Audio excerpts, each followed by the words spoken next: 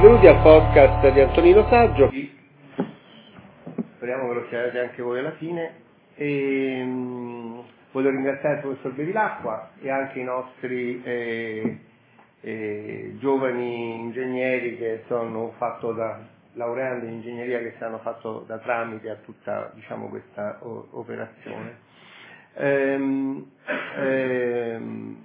Non sarà un percorso facilissimo quello che faremo insieme, quindi è un percorso che per alcuni di voi sarà abbastanza, modificherà probabilmente alcuni punti di vista e quindi non è una passeggiata facilissima, però noi cercheremo di rendervela digestibile.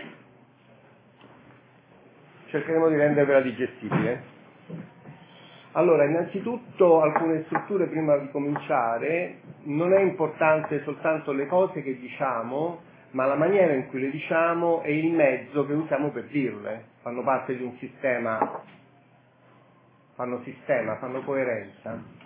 Quindi non è un caso che quello che io vi dico è già attualmente in internet. Il fatto che è già attualmente pubblico è un elemento chiave di tutto quello che noi andiamo a dire e a fare. Come ci si accede al materiale che stiamo vedendo? Ci si accede in maniera molto semplice. Questo è il mio nome e cognome. Se si fa un Google su questo si trova appunto il mio sito, che è quello in cui eravamo precedentemente.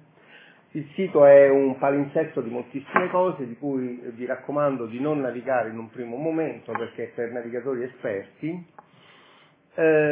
Comunque ci sono degli avvisi, delle cose che succedono e che facciamo, tra cui quello che succede oggi. In realtà non c'è nessun link attivo, però c'è questo trucco che io adopero da tanti anni, e cioè creo ogni volta un link nascosto che soltanto le persone che partecipano alla conferenza sanno.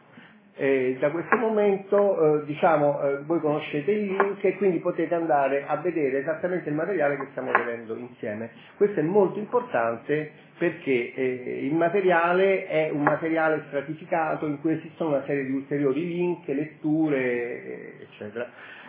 Mi è successo un po' per caso perché ho fatto questo alle 6:30 di stamattina. Volevo vedere se esisteva una mascherina di questa cosa, ho fatto questa cosa e per caso mi è capitato questa sovrapposizione con la bar e quindi la mascherina è diventata una cosa leggermente diversa da quell'altra e naturalmente qua mi è capitato quest'occhio, io ho messo il link nascosto nell'occhio. Allora noi stiamo entrando dentro il materiale che voi effettivamente, a chi interesserà di voi, effettivamente userà, se gli interesserà approfondire questa problematica e questo tema che, come vi ho avvertito, è un tema che vi presenta un grado di complessità che corrisponde all'importanza dell'università, il fatto che voi siete studenti di ingegneria e architettura e quindi è un pubblico qualificato a cui io sto parlando. Allora, vediamo un poco come procedere. Innanzitutto dovete sapere, orientarvi almeno su alcune cose, se no non capiamo di cosa stiamo parlando. Io sono il curatore di una collana di libri che è arrivata al 35esimo volume, sono dei libri tascabili, ma che sono usciti e continuano a uscire in italiano, in inglese, in cinese e qualcuno in tedesco. Abbiamo fatto 35 volumi a oggi. A questi volumi si accede da questo link.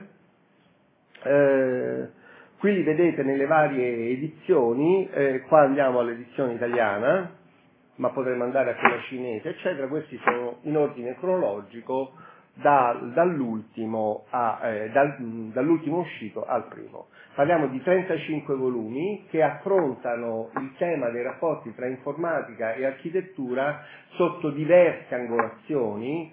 In alcuni casi sono monografie di architetti che sono particolarmente impegnati sul fronte digitale, l'ultimo uscito in questa direzione è proprio un libro su Van Berkel, altri sono libri di tipo più saggistico, ecco qua per esempio un caso, un altro caso, come la pietra può essere usata in maniera digitale, eccetera. Quindi sono di varie, diciamo, categorie, e alcuni di questi libri riguardano dei grandissimi personaggi della storia dell'architettura recente. Per esempio uno degli ultimi è su Toyo Ito, ma abbiamo fatto libri su Gehry, abbiamo fatto libri su Eisman, eccetera, in cui un architetto di livello, diciamo, mondiale ha anche un aspetto di ricerca informatica molto importante. Questa collana è stata ideata nel 97, è cominciata in italiano, dal 99 in inglese, dal 2001 in cinese, per un paio d'anni è stata ferma in inglese, adesso è ricominciata anche in inglese. Quindi parliamo di una struttura diciamo importante, ecco, una struttura abbastanza importante per chi si vuole orientare in questo settore. Molti di questi libri sono, diciamo, da me curati come fondatore e direttore di collana, il che vuol dire che il libro è intimamente concepito insieme a me da parte dell'autore. In alcuni casi io propongo a un possibile autore un tema, in altri casi un autore pensa di propormi un libro che lui ha in testa A e invece io lo porto a B.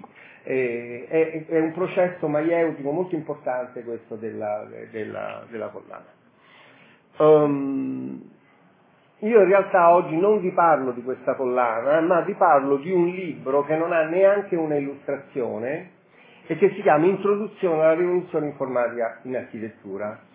È un libro di taglio cognitivo-teorico che serve a orientare chi intraprende un percorso per capire quali possono essere le conseguenze, l'impatto dell'informatica, o di quella che noi chiamiamo rivoluzione informatica, non a caso, in architettura, che è, come vedremo, qualcosa di molto importante e molto stratificato. Questo libro in realtà è un libro che funziona in una maniera duplice. Innanzitutto ha un processo scalare, nel senso che inizia facile, ha una picca molto difficile e poi va un po' più a scendere come difficoltà. Ha un altro aspetto, che ogni capitolo è costruito attorno a una parola chiave, quindi un lettore che vuole procedere in maniera, diciamo, rabdomantica può scegliere la parola chiave del capitolo e pensare di poter entrare in questa maniera all'interno del libro. Questo libro ha anche una versione inglese di cui io sono un po' orgoglioso, perché la versione inglese, per quelli di cui voi sanno, innanzitutto ha una traduzione inglese molto molto molto bella, che vale la pena di leggere soltanto per la bellezza dell'inglese, perché c'è tutta una storia dietro che non vi sto a raccontare. Cioè è fatta la traduzione da un professore di creative writing e quindi è scritto in un inglese particolarmente bello, un mio alias, che ha fatto tantissimo nella collana. E l'altra ragione per cui sono particolarmente orgoglioso è, a quanto io sappia, questo è il primo libro di architettura di un autore italiano che sta nell'iTunes Store. Cioè vuol dire, per chi conosce quello di cui sto parlando, che si può, diciamo, scaricare nell'iTunes Store per vedere in quella tecnologia così meravigliosa che chi conosce sa di cui parlo. Quindi si vede nell'iPad, si scarica e si fa. Ed è un fatto abbastanza raro che questo avvenga per un libro, diciamo, di architettura italiano. Finite diciamo, la parte di premessa del tutto generale, iniziamo questo percorso, che potrebbe essere vista in varie maniere, come una marcia forzata o come una passeggiata intellettuale, a secondo, diciamo, del grado di coinvolgimento, come non so, possiamo usare varie metafore. Diciamo che è un percorso intellettuale di trasformazione che vi cerca di comunicare che cosa vuol dire la rivoluzione in architettura, la rivoluzione informatica in architettura, quali sono possibili sviluppi, quali sono le prospettive di lavoro, eccetera. Abbiamo una mappa in fronte a noi, così non vi sentite, diciamo, completamente persi. noi vorremmo affrontare 11 punti. Iniziamo da una cosa che è molto importante che condividiamo, e cioè la differenza tra la città industriale che abbiamo lasciato alle nostre spalle, il paradigma industriale che abbiamo lasciato alle nostre spalle, e quello che vuol dire operare nella città dell'informazione. Il secondo punto che affrontiamo è il mutamento della nozione di tempo, il terzo è il mutamento della nozione di spazio, il quarto è il concetto di strumento, che per me evidentemente è centrale, è super strumentale, il 5 io lo chiamo il guardare dentro lo strumento e dentro la tecnologia, il 6 tempo per definire lo spazio, 7 cosa è lo spazio, 8 spazio come informazione, 9 crisi, modernità, information technology, 10 nuovi paradigmi di IT, 11 lavori, quindi allacciate le cinture. Iniziamo dal primo argomento, città industriale versus città dell'informazione. Noi dobbiamo avere forte questa coscienza, noi siamo all'interno di un paradigma, di un modo di creare valore, di un modo di vivere che è profondamente diverso da quello del passato. In qualche maniera oggi determina valore, anche se siamo ovviamente in un momento in cui tutte queste cose sono messe un po' in crisi da varie altre forze e necessità, ma siamo indubbiamente in quello che Toffler ha chiamato la terza ondata, cioè un momento in cui il valore chiave anche dal punto di vista economico è diventata l'informazione, che si succede nella visione di Toffler alle grandi epoche precedenti, quella agricola, in cui il valore che creava, l'elemento che creava ricchezza e che creava valore era evidentemente il possesso della terra, e il grande paradigma industriale che è legato evidentemente ai mezzi di produzione industriale. Oggi è il possesso dell'informazione, la trasmissione dell'informazione, l'organizzazione dell'informazione che è la chiave, il catalizzatore del bene economico, della società e della driving force della società in cui noi siamo, della terza ondata. D'altra parte si fa presto a fare il controllo, basta vedere chi erano i ricchi della fase industriale, pensiamo ai Ford, pensiamo ai Carnegie, eccetera, e chi sono invece i ricchi di oggi. Sono evidentemente persone che detengono l'informazione. Non a caso si creano questi, imperi anche economici basati soltanto sull'informazione. Pensate anche alla semplice trasformazione che c'è stata dalla fase degli operating system, no? Di Microsoft eccetera, a una cosa ancora più virtuale come in fondo è Google, no? Che sono tra i più ricchi del mondo oggi, è una delle società che produce più ricchezza. Tornando al discorso dell'informazione e della città dell'informazione contro la città dell'industria, alcune immagini flash tanto per darvi l'idea. Qui metto a confronto un Mondrian con un dipinto di Rauschenberg per dare proprio questa idea molto forte. La città dell'industria che noi abbiamo lasciato alle nostre spalle è una città sostanzialmente organizzata come un assembly line, come una catena di montaggio, in cui varie fasi di produzione, tra virgolette, sono ottimizzate una accanto all'altra in un ciclo sostanzialmente che tende a ottimizzare il processo dividendolo in fasi analiticamente distinte e separate. Il quadro di Mondrian esprime in maniera chiara questo processo. Noi vediamo il quadro di Rauschenberg, vediamo un mondo che non è soltanto un mondo espressivo, ma è un mondo programmatico completamente diverso, è un mondo della sovrapposizione, è un mondo dei layers, è un mondo delle compresenze. Evidentemente è successo qualcosa. A un'idea di città che assomigliava sempre più a una macchina, questo è il famosissimo Lavoisier di Le Corbusier della metà degli anni 30, si sostituisce un'idea di città sempre più basata sulla rete e sulle interconnessioni.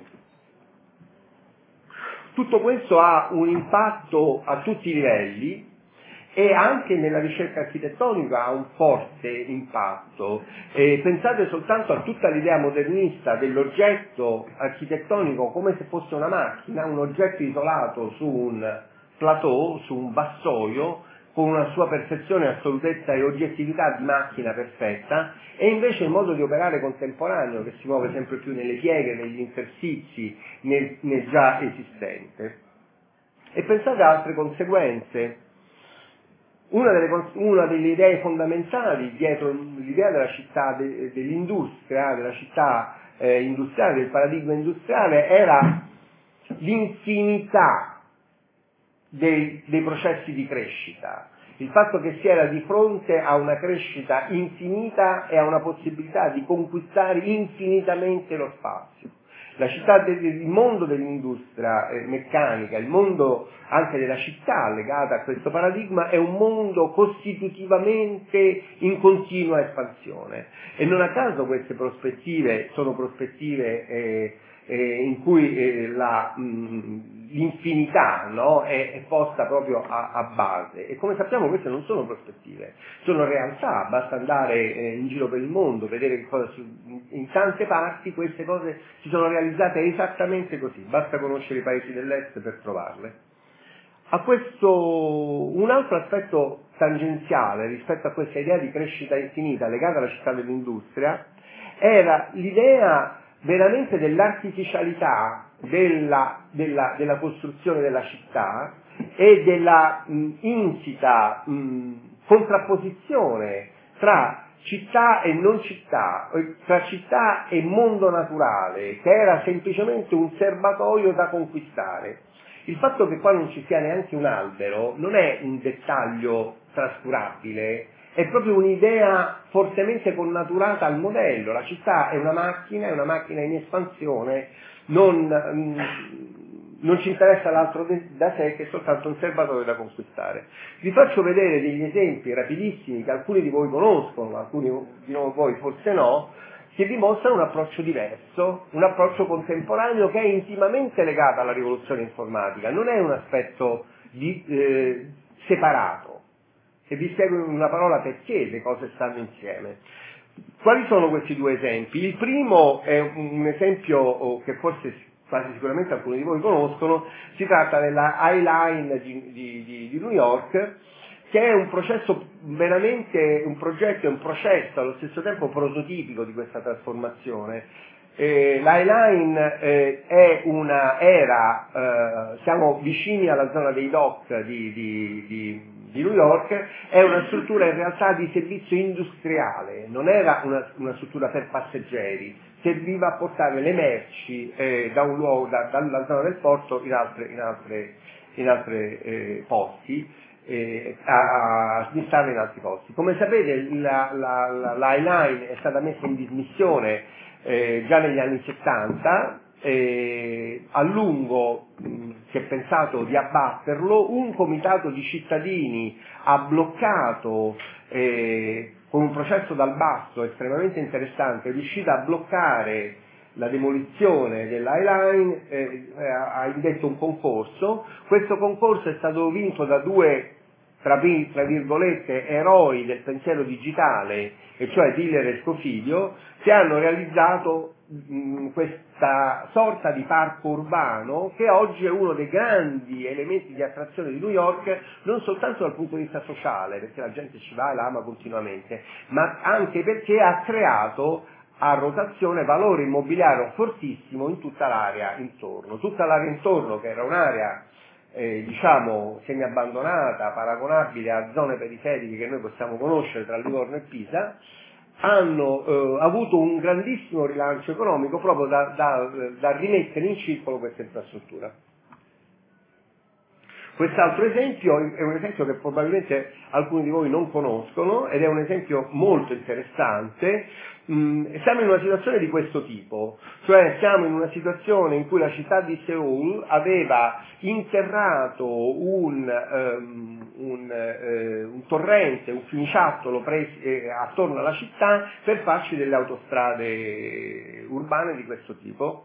Circa 7-8 anni fa, 10 anni fa, un sindaco visionario, un personaggio da copertina di Time comunque, ha deciso di creare un'inversione di tendenza, ha risolto per chilometri, parliamo di un'opera di 3, 4, 5 chilometri o anche di più, ha tolto diciamo, l'autostrada preesistente e ha rimesso il sistema di landscaping, il torrente naturale, eccetera. E uno dice, ma che c'entra tutto questo con la rivoluzione informatica? E che c'entra tutto questo con il cambio di paradigma di cui noi stiamo parlando? Ebbene, c'entra completamente.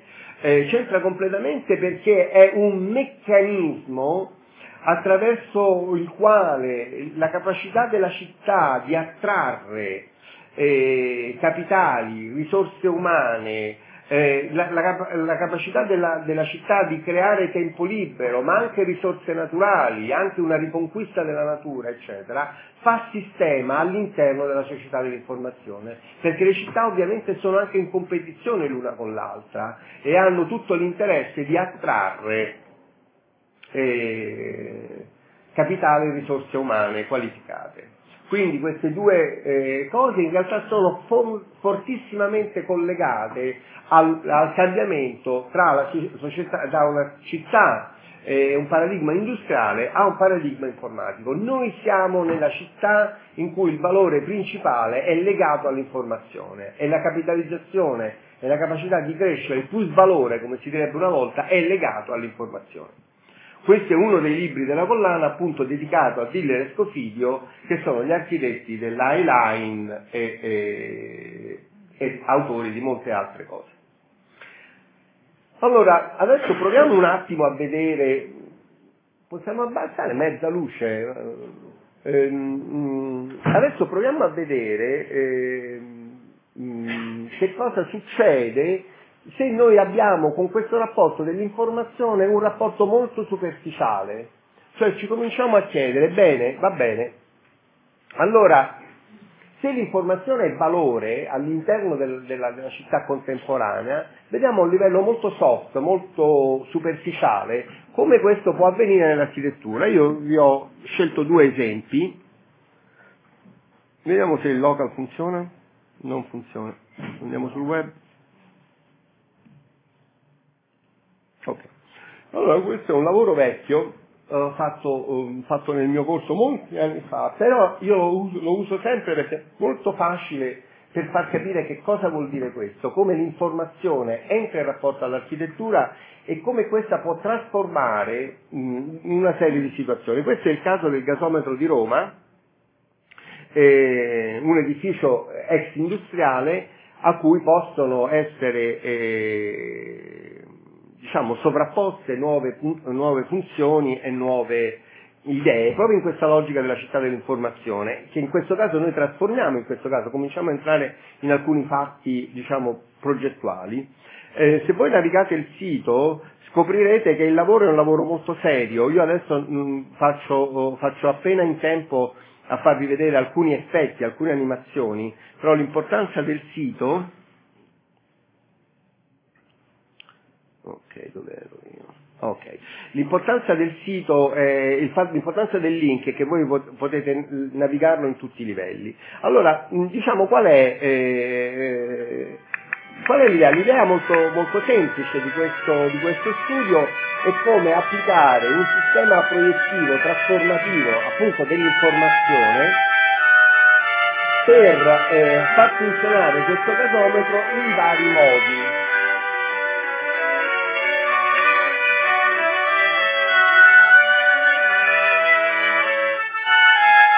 E qui, gli studenti che fecero questo lavoro hanno elaborato tutto un abaco di possibilità e di tecnologie. Come vi dicevo, se voi navigate il sito capirete che non è soltanto una cosa, di effetto, c'è anche proprio uno studio di come farlo a costi abbastanza ridotti, eccetera. E ci sono dei ragionamenti anche di trasformazione dell'immagine. Per esempio, questo è qualcosa a cui io tenevo molto, il fatto che il gasometro potesse essere come estruso in verticale proprio per diventare ancora più come dire, segnale urbano.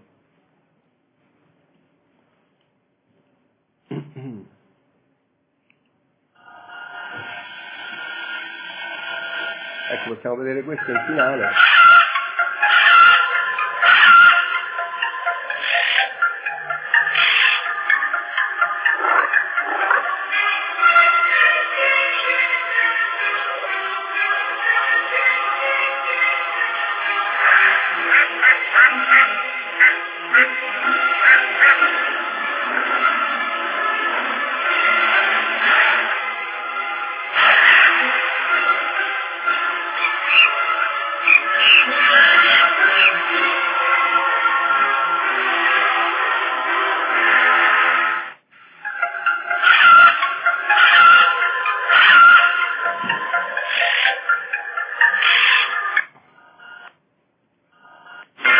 Voglio fare tutta la strada perché non capisco quale sia la finestra. Eccola qua, questa. Ok. Allora, abbiamo visto un modo molto semplice in cui capiamo che l'informazione diventa oggetto di progettazione in qualche maniera e ci cominciamo a rendere conto che forse esistono degli ambiti di sovrapposizione tra quella che noi pensiamo essere architettura tout court, come ha fatto Arda, di costruzione eccetera, e una sfera di sovrapposizione. Ripeto, siamo all'1 su 11 punti, quindi stiamo approcciandoci molto con una maniera molto soft all'argomento, entreremo in maniera molto più complessa. Vi voglio far vedere un altro edificio in cui siamo di nuovo a Seul, che è una città estremamente interessante e veramente all'avanguardia di una serie di aspetti che riguardano la città e l'architettura. Vediamo rapidamente questo edificio senza capirci molto e poi cercheremo di capirci qualcosa. Siamo sulla strada, prima abbiamo visto che l'edificio ha questa strana pelle, un po' a coccodrillo, vedete, la rivedete qui, può anche piacere o non piacere, poi notiamo che c'è questo strano basamento che si infuna nel sottosuolo, qui se ne intende un po', sente un po' di odore di Pulas, no? Un po' alla Pulas. E infatti poi si scopre cercando che il gruppo di architetti che ha fatto questo edificio è come il gruppo Spalla di Pulas in Corea, non so come, non mi ricordo come si dice in termini architettonici.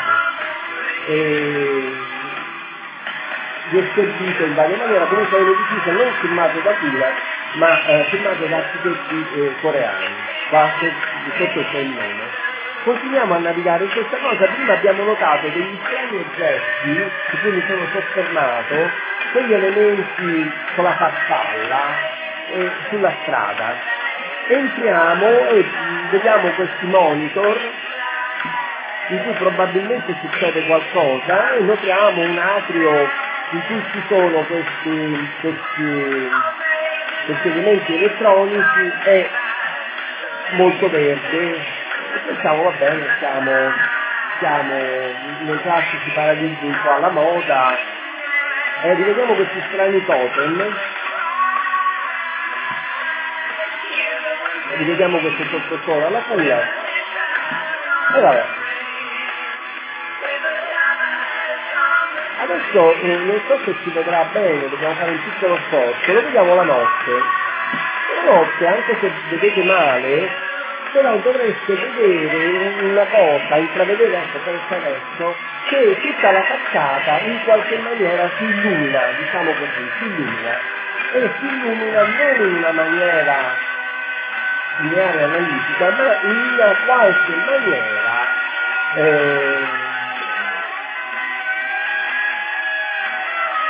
informaticamente guidata, diciamo così.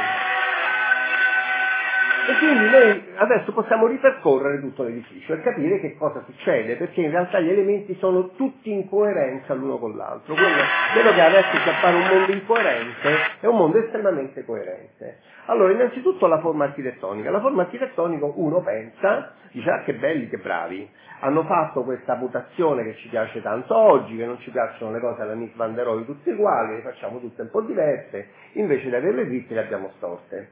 In realtà non è soltanto questo, perché noi capiamo che questo effetto della pelle che qua abbiamo visto, e questo fatto che l'edificio ha anche una forma non di parallelepipedo perfetto, ma diciamo deformato, in realtà fanno sistema. In che maniera fanno sistema? Perché in realtà le proiezioni che noi abbiamo visto sono emesse dall'edificio e non proiettate sull'edificio e vengono emesse esattamente in questo sbalzo, un piccolo sbalzo del pannello. Per cui il piccolo sbalzo del pannello che qui vedete, da una parte durante il giorno crea questo effetto, no? Che ci piace tanto, perché è contemporaneo, così è un po' alla moda, se volete, ma dall'altra parte fa molto sistema con il sistema notturno, diciamo, di illuminazione, ma capiremo in un attimo che non è illuminazione, ma è ben altro. Fermiamoci qua e vediamo questi totem. Che so sti totem? Normalmente nella mia classe io sareste coinvolti ad personam, ma siccome qua abbiamo 2 ore io non posso coinvolgermi a persona, quindi mi faccio le domande, mi autorispondo, va bene? E certo che qualcuno alzi la mano che voglia fare questo gioco con me, io mi diverto molto di più. C'è un volontario? No, lo scelgo io, la persona con la cosa azzurra lì. Lei, alzi la mano? Come si chiama lei? No, quello dietro. Luca, ah, tu. Che so sti cosi, Luca? Così io mi diverto un po', se no dopo un po' mi stufo. Dei punti di controllo per l'illuminazione. Oppure, secondo te che è questa farfalla?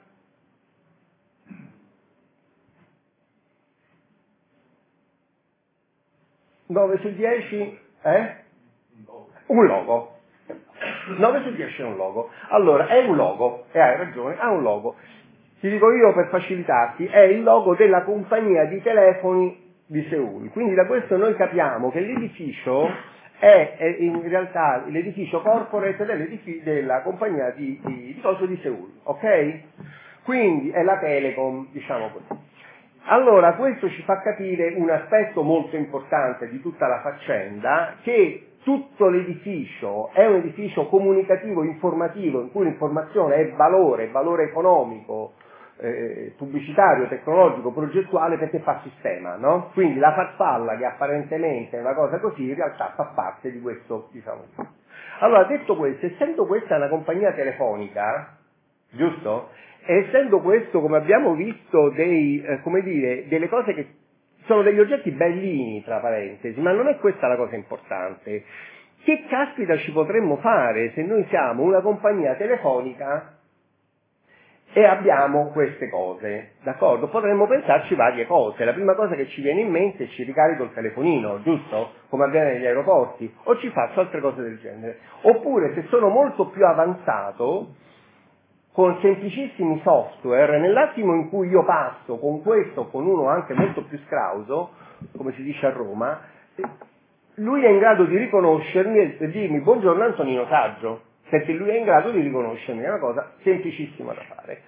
Oppure è in grado di dirmi, se io lo desidero evidentemente, guarda che ci dà il caso che qua vicino c'è Luca, per dire. Perché? Perché, diciamo, possono essere elementi di mediazione tra l'informazione, il luogo, l'architettura. E come noi sappiamo sono cose ormai all'ordine del giorno, siamo abituati ad avere queste cose. La cosa che diventa interessante in questo contesto è come l'informazione entra a far sistema con l'architettura, con l'oggetto e tutto. Quando noi entriamo dentro, che cosa succede? Succede qualcosa che è abbastanza, diciamo, facile da capire. Innanzitutto in questo schermo, che cosa pensi Luca che ci sia in questo schermo? A un certo punto hai notato che c'è uno schermo qua? Eccolo. No? Ci andiamo con la mano. Che ci facciamo? Ci vediamo carosello?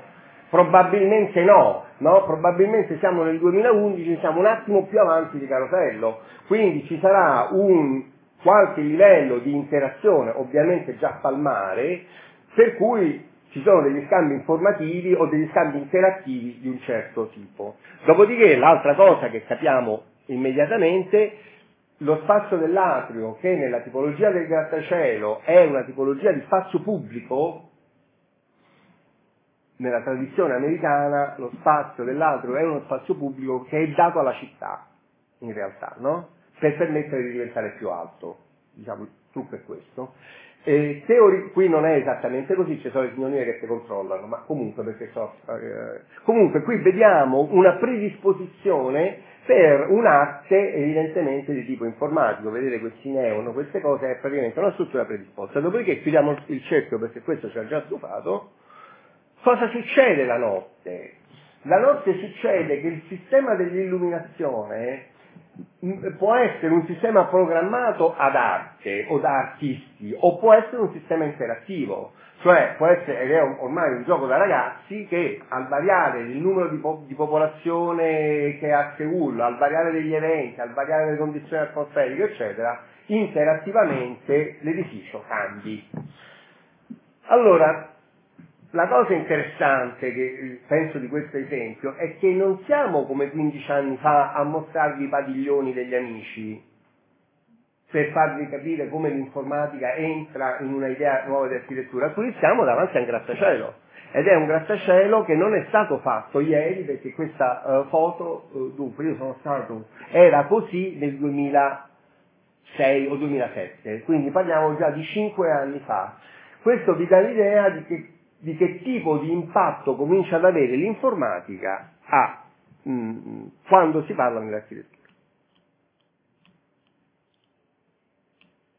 Siamo al punto 1 su 11. Andiamo al punto 2. Allora, adesso cominciamo a riflettere, cominciamo un po' a salire, diciamo, il percorso. Il tempo è un capitolo a cui in qualche maniera io seguo in maniera non lineare la struttura del libro. Nel libro c'è un capitolo dedicato al tempo, evidentemente al mutamento del tempo. Io nella conferenza è tutto ricombinato. Allora, il tempo,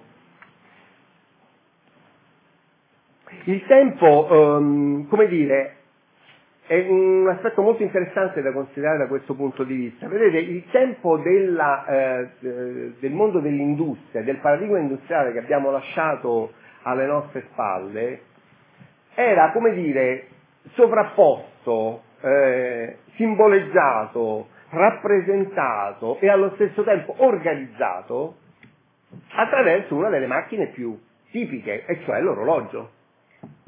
L'orologio è la macchina, da un certo punto di vista, quasi per excellence, e questa presenza, diciamo, dei sistemi rotativi, meccanici legati all'orologio diventano quasi un principio organizzatore, un principio quasi filosofico, un principio ergonomico, tutto, in qualche maniera. Tanto è vero che il momento dell'orologio, il momento dell'ingranaggio, è uno dei momenti, diciamo, più tipici del mondo industriale. Tutti ricordano la famosa scena di Charlot, no? Avvolto dentro le macchine in tempi moderni e nelle rotazioni. Ora, questa presenza dell'orologio è divertente. Io ho tutta una collezione di orologi in edifici, perché proprio l'orologio rappresenta questa idea del tempo in quanto tempo organizzato e meccanicamente in sequenza, per cui in alcune ore si svolgono alcune cose, in altre ore si svolgono alcune cose, in altre ore si svolgono alcune cose, in questa specie di organizzazione perfetta. Se tu apri quella rivista, Pietro, troverai, anzi mi cercherai, in una delle prime pagine, anche loro giocano su questa cosa e fanno vedere questo orologio di Chanel, eccolo lì, vedete, fallo vedere, potrebbe entrare dentro la mia collezione. Fanno lo stesso identico ragionamento, proprio questa idea dell'orologio come macchina organizzatrice delle cose. E se noi vediamo nell'architettura, ovviamente, se si vuole fare un'architettura passatista per definizione, questa è, diciamo, uno dei più grandi esempi di architettura postmodernista fatta da James Moore, la prima cosa che si deve fare è fare un orologio enorme, no? Eccolo qua. se vedete tante cose anche di altri architetti, come dire, che si richiamano a questa memoria, troverete sempre questa dilatazione, proprio perché per questa idea. Il tempo di oggi non è così. Il tempo di oggi è un tempo fragmentato, è un tempo digitale. Se noi chiediamo a una persona del passato dov'è l'orologio, lui ti dirà che è sempre localizzato, è nel posto, è nella scuola, è nell'ufficio postale, nella fabbrica. Ma se tu chiedi a una persona di oggi dov'è l'orologio, la prima cosa che lui ti dice è ovunque, no? È nel microonde, è nel computer, è nel telefonino, non è più localizzato. E questa idea che non è più localizzato e che è frammentato e che proprio noi viviamo costituzionalmente un'idea di tempo che non è più meccanica e sequenziale, ma è sovrapposta e frammentata.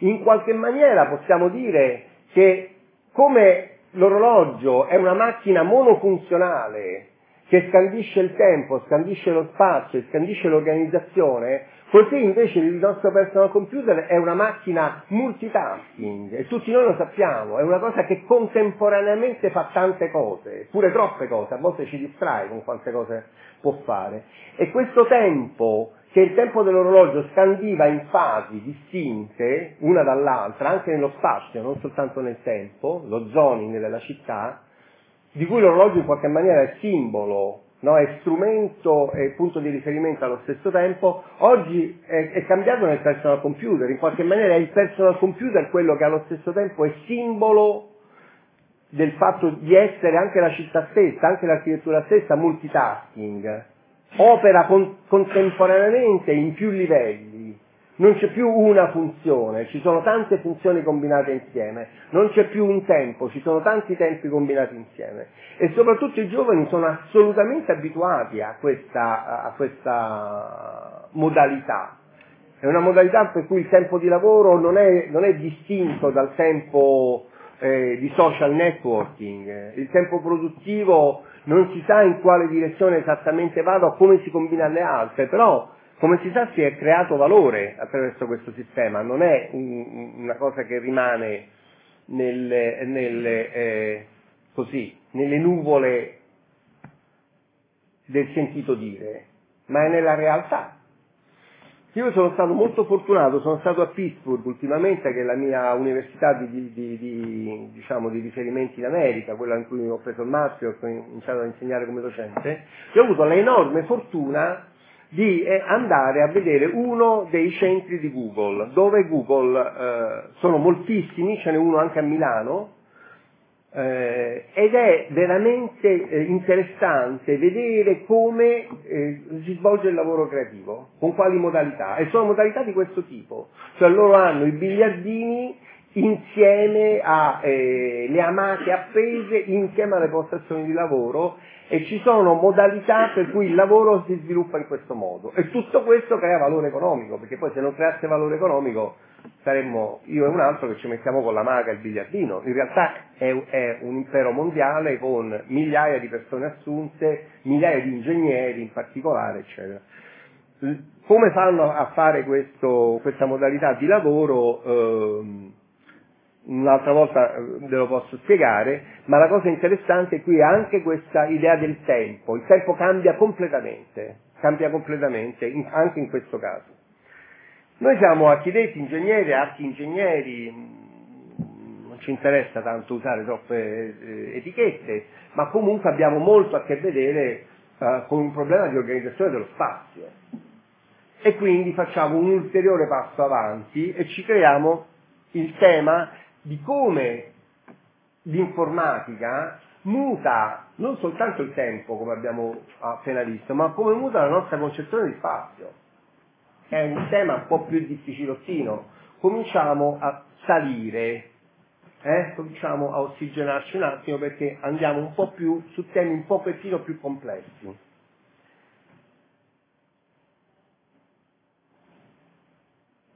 La prima cosa che dobbiamo avere molto chiara è che non esiste una cosa che sta là fuori e che noi creiamo, definiamo in quanto spazio, nel caso dell'architettura, ma esiste un rapporto fortissimo tra quelle che sono le nostre strumentazioni intellettuali, tecniche e rappresentative e la nostra capacità di creare, progettare e costruire architettura e quindi spazio.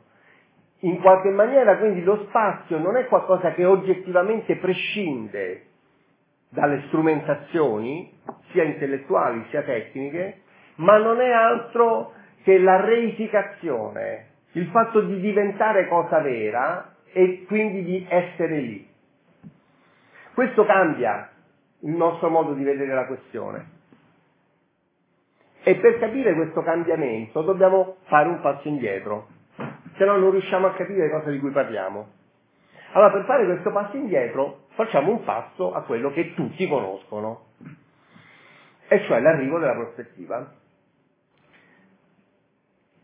La prospettiva, da questo punto di vista, è esattamente una strumentazione intellettuale che deve essere reificata, deve diventare cosa vera attraverso l'architettura. E quindi nell'attimo in cui arriva l'architettura, la prima cosa che non può più essere è l'architettura precedente. Bisogna cambiare completamente l'architettura per fare in modo che questa architettura sia espressione, reificazione e concretizzazione della rivoluzione prospettica, che è una rivoluzione di enorme importanza, come tutti sappiamo. Quindi io in qualche maniera inverto i termini della questione. Nell'attimo in cui noi controlliamo un sistema bionivoco scientifico, perché siamo sempre in grado di ricostruire il processo delle deformazioni nello spazio, e noi abbiamo questo così potente strumento, voi capite che io voglio trasformare il mondo secondo questa nuova concezione. Il mondo precedente non mi va più bene. Sto mondo popolato da mostri tutti diversi l'uno dall'altro, da proporzioni non controllate, da geometrie nate da altre ragioni, immaginate ai mosaici, agli intarsi, tutto un mondo che non è un mondo pensato per la prospettiva e non è un mondo a cui la prospettiva si può esaltare. Per fare questo io devo trasformare l'architettura, devo inventare una nuova architettura per poter essere prospettivizzabile. Questo è un concetto fondamentale, questa inversione, nel mio modo di procedere. Quando faccio questo, io demolisco completamente il paradigma gotico. Io creo un'architettura che è modulare, proporzionata, regolata da un insieme di regole molto precise e molto immediatamente percepibili all'occhio. La prima cosa che devo fare, devo uniformare. Se devo esaltare un mondo prospettico, dovrò certamente avere capitelli tutti uguali. Voi cosa pensate? Se li faccio tutti diversi, chiaramente vado contro un sentimento della prospettiva, no? Io devo avere questo, devo avere una serie di sistemi che mi rendano questo, che mi esaltino questo paradigma, in cui questo paradigma si incarni in qualche maniera, e nasce la rivoluzione dell'umanesimo, o del Rinascimento. Una rivoluzione che, tra parentesi, nasce, come sappiamo, in un'econicchia, e questo non è un caso, ma di questo parleremo in altre circostanze. Perché ci interessa dire questo? Perché noi ci interessa far capire una cosa, che la presenza di una strumentazione, in questo caso la prospettiva, ma noi più in là ragioneremo nel termine dell'informatica, è qualcosa che entra intimamente nella concezione dell'architettura e dello spazio. Non è un fatto rappresentativo, assolutamente, a me non interessa quantomeno un fatto rappresentativo. È un fatto profondamente cognitivo, è profondamente, è cognitivo e anche un'enorme sfida, perché non sappiamo in partenza un nuovo strumento, vuoi prospettiva, vuoi informatica, vuoi altro, possa essere usato, esattamente che tipo di cambiamento implica all'interno del nostro quadro, come dire, disciplinare. Qui deve entrare un altro concetto e siamo al punto 4, ne abbiamo 7 rimanenti, comunque non vi preoccupate, io ho il treno alle 7, quindi attorno alle 6, 6 e un quarto finisco in ogni caso. Allora, punto 4, strumento versus utensile. Che cosa vuol dire questo? Qual è l'ulteriore salto che noi dobbiamo fare?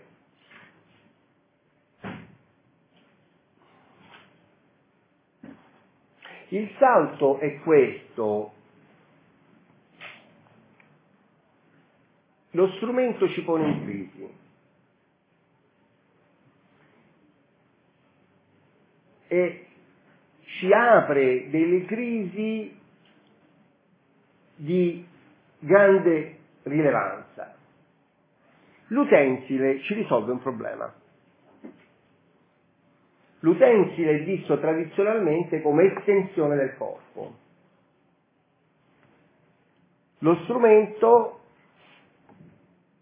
apre una serie di implicazioni enormi, molte volte talmente spaventose che la gente ci rischia la vita. Tutto questo diventa estremamente importante se l'orizzonte, e io so di parlare in una scuola di ingegneria, se l'orizzonte è quello, diciamo, non tecnologico applicativo, ma è quella di ricerca cognitiva ed estetica. Perché quando l'orizzonte è quello, lo strumento veramente è una potente messa in crisi delle proprie certezze.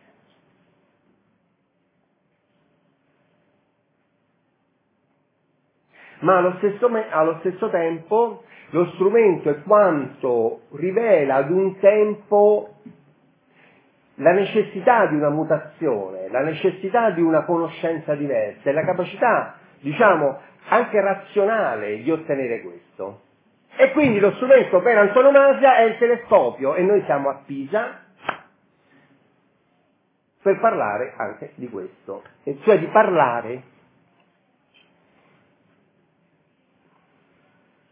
in qualche modo dello strumento per antonomasia, che è proprio il telescopio.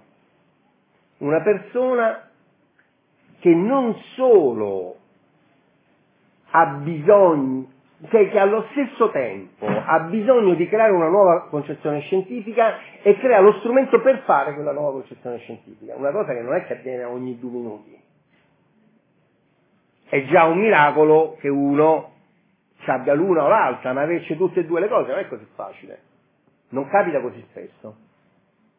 Perché il telescopio da un certo punto di vista è lo strumento per antonomasia? Perché in qualche maniera, innanzitutto perché ci mette in crisi? Perché prima l'abbiamo definito come elemento di messa, e caspita, non ci mette in crisi il telescopio. Crea una rivoluzione nel modo in cui l'uomo si rapporta all'universo. L'uomo è abituato fino a quel momento ad avere qualunque concezione calata dall'alto, come un dogma divino a cui lui soggiace. E per la prima volta invece col telescopio l'uomo con i piedi per terra può guardare e scrutare.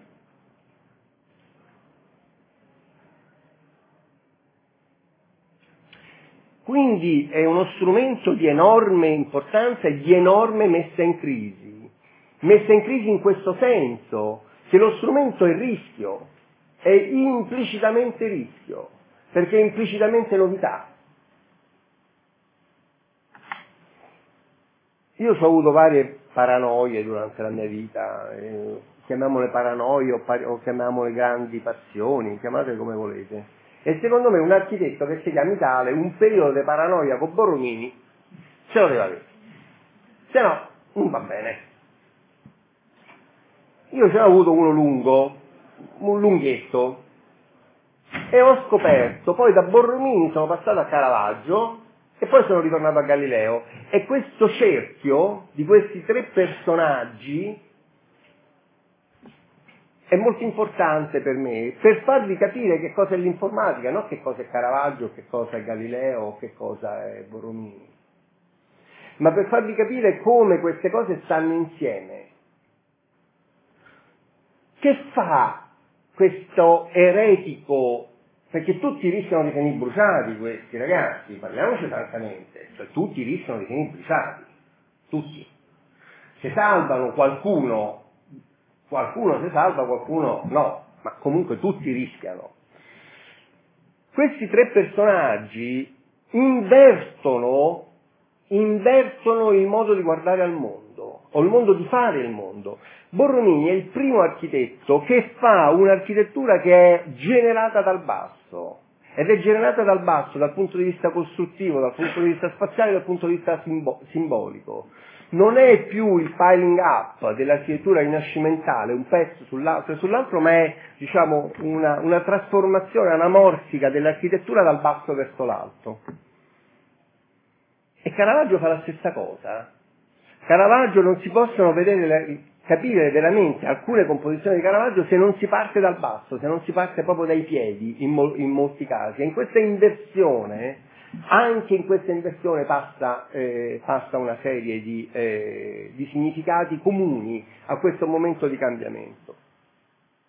E poi c'è tutto un rapporto con gli strumenti di ciascuno. Io ho scritto un libro su Caravaggio, che a qualcuno che condivide questa mia passione potrà interessare, comunque c'è anche qualcosa su internet, che parla dello strumento di Caravaggio, che fa capire come la camera oscura in Caravaggio sia in effetti un motore di grandissima crisi, e che, diciamo, la rivoluzione del suo sentire si lega anche alla presenza così conturbante di questa, diciamo, apparecchiatura parafotografica. Come, diciamo, in Borromini il momento del compasso, il momento della geometria, il momento della costruzione sia così importante. Ma non parliamo di questo, però mi interessava farvi capire questo, che c'è il centro del problema. Lo strumento non è soluzione. Lo strumento è posta in crisi e apertura di un fronte di ricerca. E quindi noi intendiamo l'informatica in questa maniera. Se noi pensiamo che l'informatica ci serva a far meglio prima la stessa cosa di prima, ne acquisiamo un aspetto utilitaristico da utensile, che può pure funzionare, ma come prendere il telescopio e usarlo per appendere i quadri. Va bene, cioè al limite funziona pure, ma forse è qualcosa di più il telescopio. Forse ci mette in crisi un mondo un pochettino più complesso, che attacca i chiodi alla parete? Forse. Per fare questo dobbiamo guardare dentro lo strumento, non possiamo rimanerne fuori. Questa immagine io la uso da almeno 12 anni. Adesso poverino Steve è morto. Vabbè, ha fatto una tacca nell'universo, come diceva lui. Però perché ci piace questa immagine? Perché c'è lui, giovane, più o meno alla vostra età, che guarda dentro un chip. Sta guardando dentro un chip. Ed è un'immagine fortemente simbolica, insieme ovviamente a quest'altra stranota di Dürer, perché questo rapporto importante con lo strumento non può essere un rapporto superficiale, è un rapporto di profonda interrogazione, profondamente in crisi. Adesso facciamo il capitolo difficile. Ok? Siamo arrivati al numero 6. Il tempo per definire lo spazio. Allora, cerco di renderla più semplice possibile, ma non è proprio semplicissimo. Mi scuserete una certa superficialità nel trattare temi abbastanza complessi. Devo dire che il capitolo del libro funziona bene, quindi fatemi venia di alcune superficialità. Se vi va, leggete il capitolo del libro, di cui esiste anche una versione internet, quindi la potete fare abbastanza semplicemente. Allora,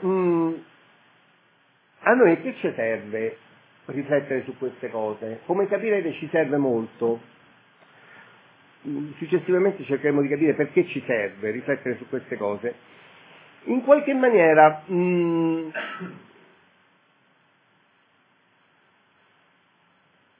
all'idea, cioè un po' noi siamo stati educati per forza di cose con un'idea che è legata alla fisica classica, no? Sostanzialmente esiste un mondo fuori da noi, questo mondo è regolato da alcune leggi che noi possiamo controllare ed è comunque controllato sostanzialmente dal punto di vista geometrico dalle tre coordinate spaziali. Un po' come il catechismo, queste cose a noi ci sono state, trasmesse in maniera semi-automatica. In realtà non sappiamo in che momento esattamente abbiamo questa idea. Come abbiamo questa idea della successione logica delle lettere, no? Per esempio, legata all'alfabeto, cosa che altre culture non hanno per niente, perché hanno altri alfabeti, altri modi di fare. Così noi tendiamo a pensare in questa maniera, no?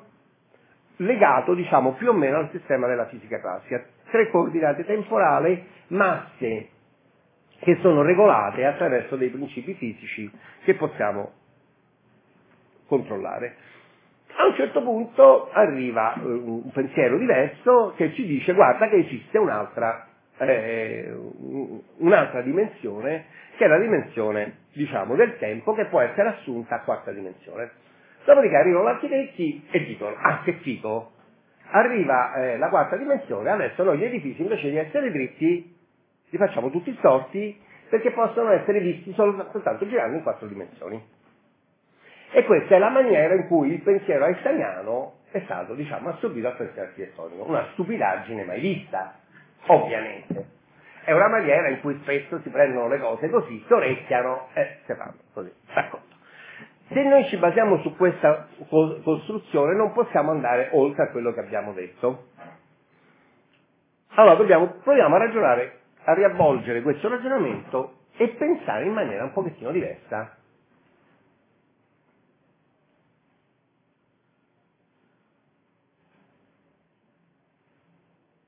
E partiamo da Sant'Agostino. Alla semplice domanda, perché gli antichi si facevano queste domande, no? Ma Dio, prima di fare l'universo, chi faceva? Una domanda interessante. Risposta. Ma il tempo è una proprietà che Dio ha creato insieme allo spazio. Quindi la domanda che cosa faceva Dio prima dell'universo non ha senso, perché Dio ha creato lo spazio e il tempo.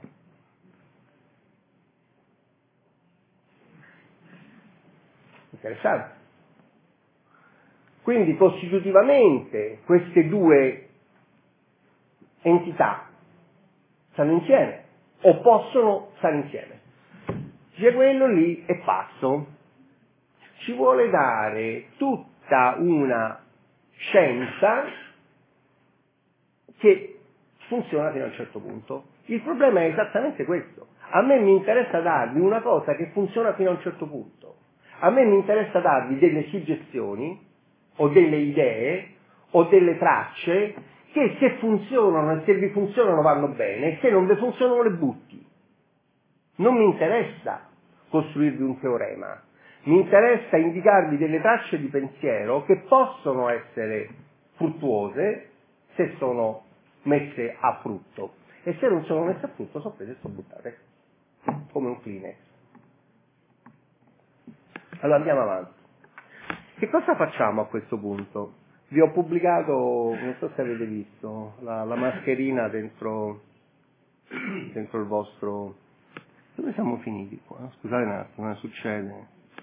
Dove siamo finiti? Eravamo qua? Vabbè, eravamo qua, la stessa lezione. Vabbè. Allora, torniamo al nostro oggetto. Torniamo da Sant'Agostino a Facebook, insomma mi sembra un salto non indifferente, ma ci è piaciuto alla fine, no? Allora, torniamo a questo. Qualunque persona ha adoperato il CAD a tempi primordiali, e il fatto di lavorare in tempi primordiali è molto affascinante, perché avevi degli strumenti molto rozzi, no? Per cui ci dovevi pensare bene a questi strumenti. Come usavi, avevi poche risorse, no? Poco spazio, avevi tutto poco, no? Quindi ci dovevi pensare bene. Si ricorda una cosa, almeno noi vecchi calvisti. Ci ricordiamo questo processo attraverso cui creavamo lo spazio del CAD, lo spazio degli oggetti e lo spazio in cui operare. E tutto partiva da zero. Da un certo punto di vista partiva dal punto. Il punto zero, il punto sia come entità fisica, filosofica, religiosa, di Big Bang fisico e di punto geometrico CAD, era il punto senza spazio e senza tempo. E come caspita facevamo a creare spazio? Lo creavamo con un processo di estrusione, cioè non facevamo altro che estrudere un punto. Estrudendo un punto avevamo uno spazio minimale che era uno spazio lineare a una sola dimensione di cui le regole erano date ovviamente solo dall'inizio e dalla fine del punto. Procedendo oltre, che cosa facevamo? Prendevamo questa linea che avevamo creato e estrudevamo la linea ottenendo un piano a 2 dimensioni. Questo piano a 2 dimensioni quindi ha 2 passaggi rispetto al punto da cui non c'è né spazio né tempo, ha uno spazio unicamente lineare in cui tutto può accadere in maniera unicamente lineare e uno spazio a 2 dimensioni in cui tutto si svolge nel piano. Dopodiché che cosa facevamo? Prendevamo questo spazio a 2 dimensioni e lo estrudevamo nello spazio, ottenendo uno spazio a 3 dimensioni. Cioè il nostro vecchio spazio oggettivo di Newton, giusto? Dopodiché normalmente ci si fermava. Invece uno comincia a studiare e a guardare e vede che non è per niente vero che le cose funzionino così, ma proprio per niente. Tanto è vero, ecco qua vi ho creato questo bel link, in cui è molto divertente andare, tanto è vero che esistono tranquillamente matematiche a 4 dimensioni, a 5 dimensioni, che sono molto utili in alcuni casi. Andando da questo link, che non so adesso che sia successo a questo mio computer, si è come bloccato, vabbè, ci andate voi poi, andate esattamente a seguire questo processo. Quindi, in qualche maniera, la cosa interessante di questo processo è che, in qualche maniera, il tempo diventa l'unica maniera di capire questo vettore spazio. Vi spiego perché. Perché in realtà, se noi pensiamo di essere all'interno di questo sistema, e faccio riferimento a questo famoso libro della letteratura ottocentesca che si chiama Mathland, l'unica maniera di capire quando si è confinati in una certa dimensione alcune caratteristiche della dimensione in cui si è proprio esattamente il tempo. Se sono confinato all'interno di una linea, io non posso, vedere altro se non all'interno del mio universo. L'unica maniera di capire è, controllare il tempo da un punto all'altro. Ma la cosa molto più interessante, sempre riferita a Mathland, che è la più interessante di tutte, è quello che avviene nei rapporti reciproci tra alcune dimensioni, diciamo, alcuni spazi, per esempio a 2 dimensioni, e spazi rispetto a 3 dimensioni o spazi rispetto a 4 dimensioni. Cioè, che tipo di meccanismi avvengono quando questi vari mondi si incrociano? Uno dei più interessanti è il processo che si basa sul salto. Ve lo illustro molto semplicemente. Immaginate di vivere costretti in uno spazio a 2 dimensioni. Immaginate di essere un animale che vive su una foglia, in cui ovviamente, vivendo su 2 dimensioni, qualunque tipo di, diciamo, percezione e utilizzazione di questo spazio è legato alle 2 dimensioni del suo essere fisico e del suo muoversi in quello spazio. Provate un attimo ad immaginare di vedere questa situazione da uno spazio a 3 dimensioni, cioè dal nostro. In questo caso noi cosa vediamo immediatamente? Vediamo che alcune cose in questo caso l'animale o il verme o quello che ci pare che si muove in 2 dimensioni fa, non sono per niente oggettive, anzi non sono per niente logiche. Ad esempio, per andare dal punto A al punto B e lui ci mette questa strada, io posso fare un vettore sulle 3 dimensioni che mi crea un tempo molto inferiore. Di nuovo il tempo è la maniera di leggere anche i salti dimensionali tra uno e l'altro.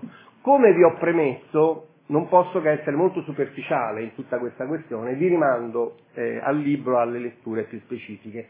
Ma perché è interessante questa faccenda?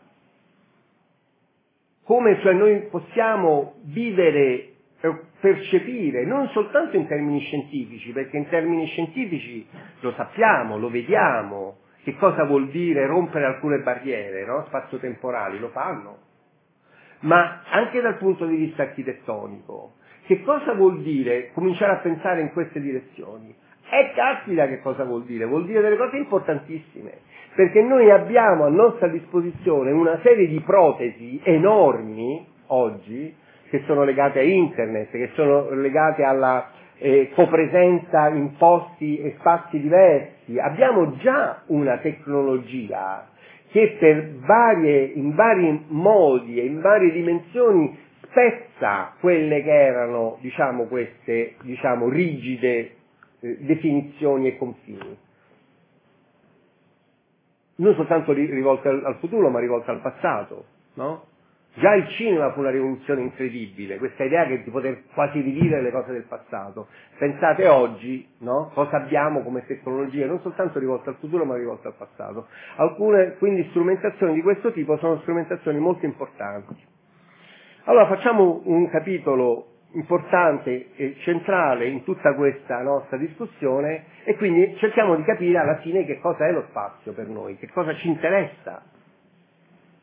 Come ci interessa definire quindi questa idea di spazio di oggi? Non è lo spazio della prospettiva probabilmente, non è lo spazio mitologico sacrale di altri momenti dell'architettura, non è lo spazio barocco, è forse qualcosa di un po' diverso.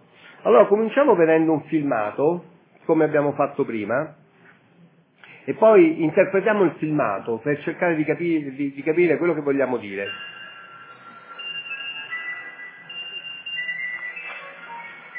Allora, stiamo vedendo un'installazione che è stata fatta alla Biennale di Venezia nell'anno 2000 da questo architetto sperimentatore che si chiama Marcos Novak. Lui ha fatto tante cose su questa idea anche successivamente. Questa è una, secondo me, delle più efficaci, è quella di cui anche parlo nel libro, eccetera. Adesso l'abbiamo vista, cerchiamo un attimo di capire che cosa succede, perché questa installazione c'è un po' paradigma di quello che vogliamo dire.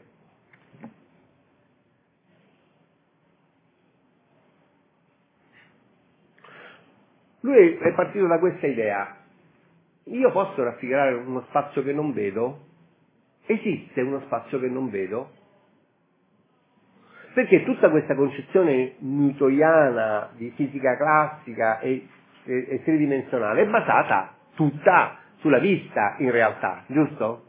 Quindi nell'attimo in cui togli questo parametro, esiste uno spazio che non vedo, esiste uno spazio invisibile, Come dire, togli un elemento di questa cosa. E lui dice sì, certo che esiste. Come no? Lo esiste, lo posso fare, lo posso progettare, lo posso attivizzare. Esiste come uno spazio invisibile. Ed ecco come ce lo dimostra. Luca, ci sei? Che ha fatto?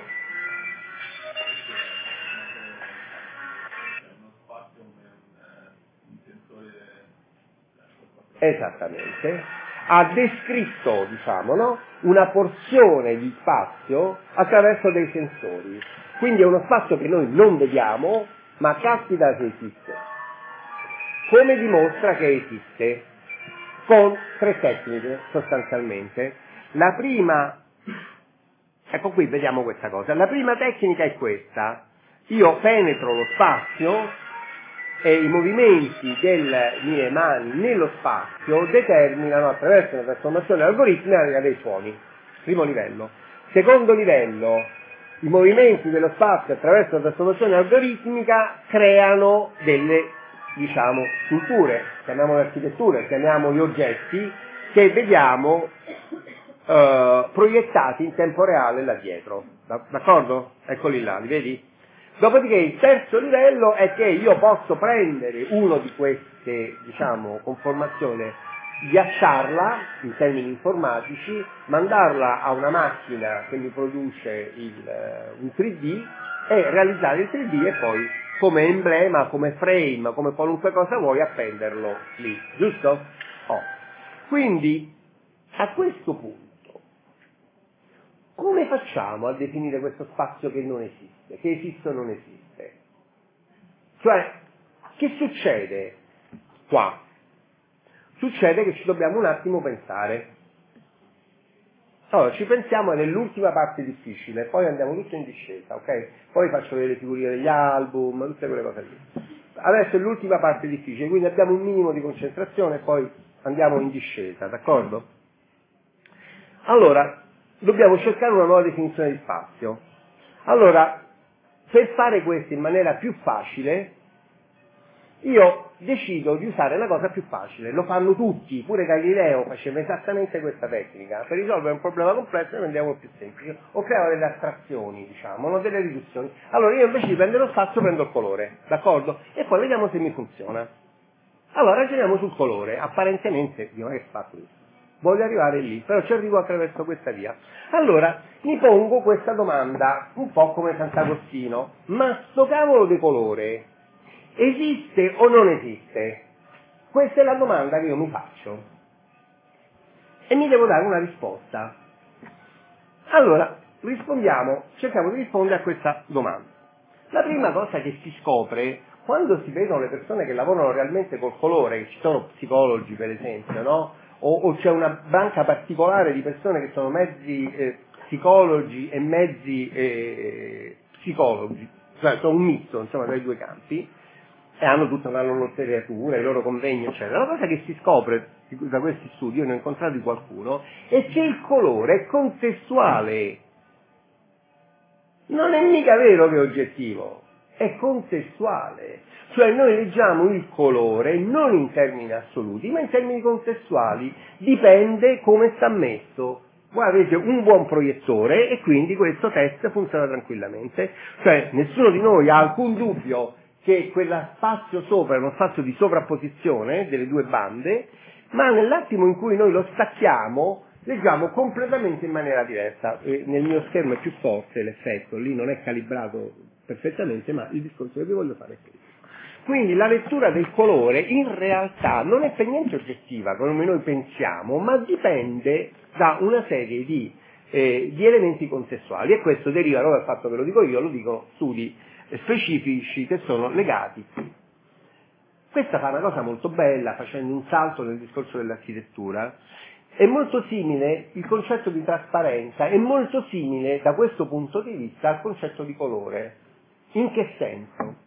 Nel senso che tutto il concetto di trasparenza nel movimento moderno dell'architettura, nell'architettura di tipo industriale, industriale e modernista, era vista come l'emblema assoluto dell'oggettività. Cioè la trasparenza era il simbolo di un'architettura macchina che rivelava se stessa e rivelava se stessa nel mondo. Non c'era alcun dubbio su questo. Quindi la trasparenza è veramente il catalizzatore anche estetico di questo momento dell'architettura, proprio perché ha questa caratteristica, secondo questo contesto, di essere assolutamente oggettiva. Non è vero per niente, perché anche la trasparenza, come il colore, è fortemente contestuale. Dipende. Anche su questo ci sono esperimenti scientifici, ma a noi adesso ci interessa vedere invece come gli architetti contemporanei usano esattamente il concetto di trasparenza in maniera opposta dalla maniera oggettiva dei vecchi maestri, tipo Gropius, Smith, eccetera. Basta che andate a vedere come Jean Nouvel ha fatto per esempio la Fondazione Cartier, in cui tutto il gioco della trasparenza è in realtà un gioco illusionistico, è esattamente l'opposto dell'oggettivo. Chiusa parentesi. Il colore è contestuale. Secondo, la percezione del colore è fisiologica, come molti di voi sapranno. L'uomo è un mammifero. I mammiferi sono animali notturni. Quindi la notte devono sviluppare altre capacità e il colore non conta nulla, o pochissimo. Per questa ragione praticamente tutti i mammiferi vedono in bianco e nero e hanno fisiologicamente due coni, perché il colore viene assorbito da quelli che si chiamano coni, due coni. Gli uomini fanno eccezione a questa, regola, perché pur essendo mammiferi hanno sviluppato nella loro storia evolutiva un terzo cono che gli permette di vedere un certo range di colori. Ma questo range di colori non è che sia vero o falso. Siamo noi che ne vediamo di più. Gli uccelli, come è del tutto logico pensare, data tutta una serie di ragioni, anche proprio di vita, hanno 4 coni e vedono una range di colori estremamente più ampia della nostra. Quindi quello che noi pensiamo sia oggettivo non è affatto oggettivo. La stessa poltrona rossa che noi pensiamo sia rossa, il nostro gatto la vede grigia e il nostro pappagallo la vede con un range molto differente, come se avesse una camera con molti più pixel, che quindi vede molto di più, sia come range di profondità di lettura di colore, sia come definizione. Giusto? Quindi il secondo livello che mi interessa dire è che il colore è contestuale, è fisiologico e contestuale. Il terzo livello, è il più bello di tutti, è che è cognitivo. In che senso è cognitivo? Perché noi sviluppiamo una capacità di vedere, di descrivere, di leggere il colore in base, come dire, a una stratificazione che è culturale, è geografica, è contestuale dal punto di vista fisico. Ad esempio, se noi chiediamo a un eschimese di che colore è il ghiaccio, lui ha circa 30 termini per dire di che colore è il ghiaccio. Perché c'ha il ghiaccio semiumido, il ghiaccio grosso, il ghiaccio con sotto le foche, il ghiaccio con i pesci, il ghiaccio, eccetera. Perché gli importa avere 30 modi di chiamare il bianco? Perché è un fatto fondamentalmente cognitivo legato a tutto un tipo di struttura, mentre noi vediamo il ghiaccio o bianco o bianco. Cielo. Se noi chiediamo a un nordico il colore del cielo, per lui è blu o è grigio, fine. Se voi lo chiedete a un mediterraneo, noi abbiamo 10 parole per dire blu, blu, azzurro, indaco, celeste, eccetera, eccetera, eccetera. Questa è stata una cosa che io per anni ho detto e ho fatto finché non ho trovato una poesia di Pushkin, un nordico, che parla del cielo italiano. E a un certo punto dice questa cosa che è bellissima, dice a un certo punto, eccola qua, E chi conosce la torre dove il cielo è di un indicibile azzurro. Questa idea dell'indicibile azzurro è esattamente quello che voglio dire. Un nordico non ha neanche l'espressione. Giusto? Allora, abbiamo completato questo, diciamo, questo percorso. Il colore, quindi, alla domanda, il colore esiste, non esiste, la risposta è: esistono le radiazioni elettromagnetiche che produce il colore, ma il colore, dipendendo da questi tre fattori, l'unica maniera in cui noi lo possiamo descrivere è come informazione.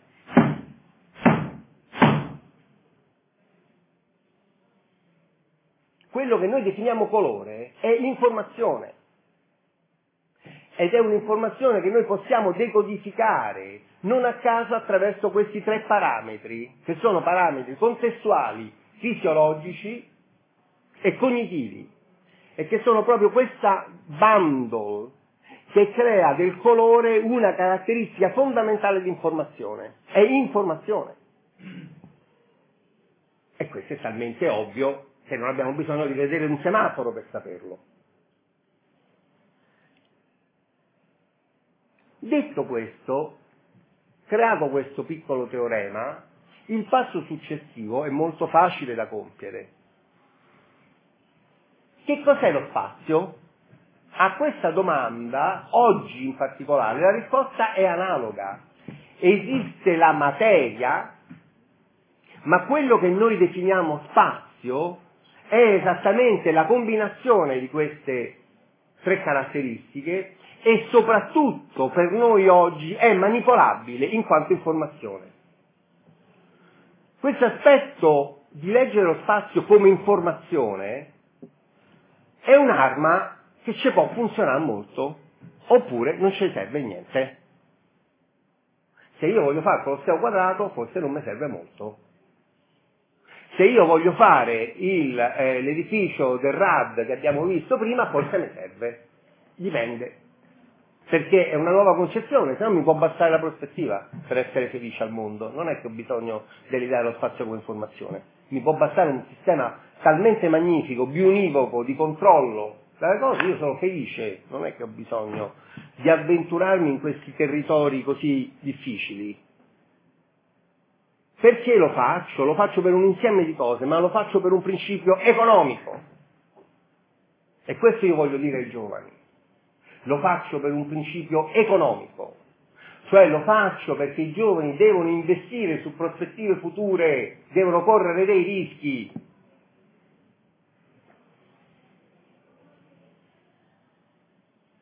Se stai con la prospettiva, c'hai 5-10 generazioni prima di te.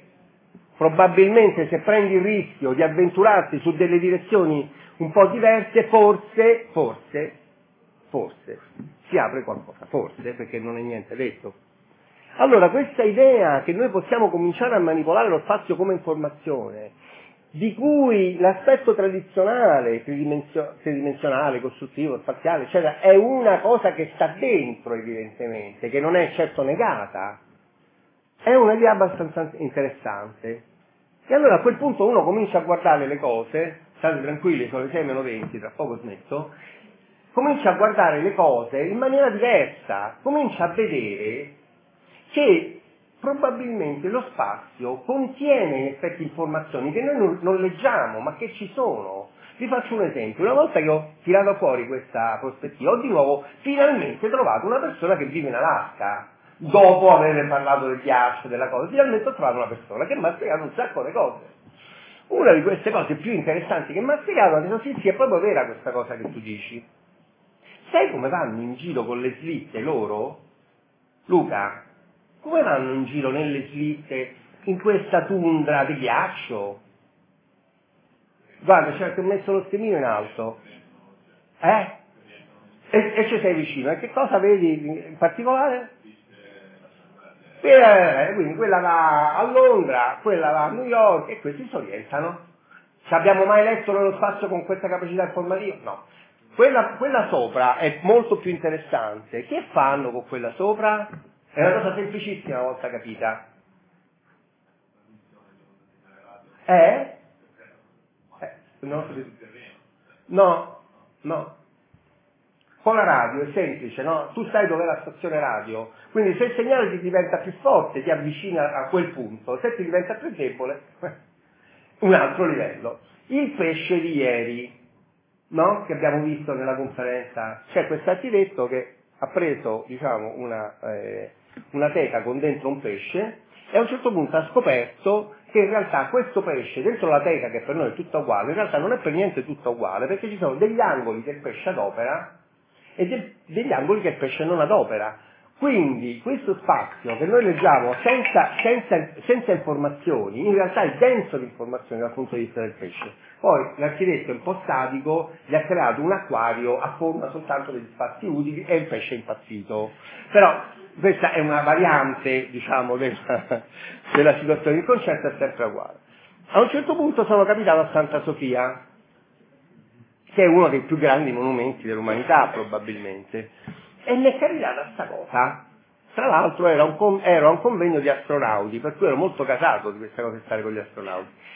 E vedo questa cosa incredibile, cioè mezza Santa Sofia matrixata, la vedete? E mezza Santa Sofia, diciamo, normale.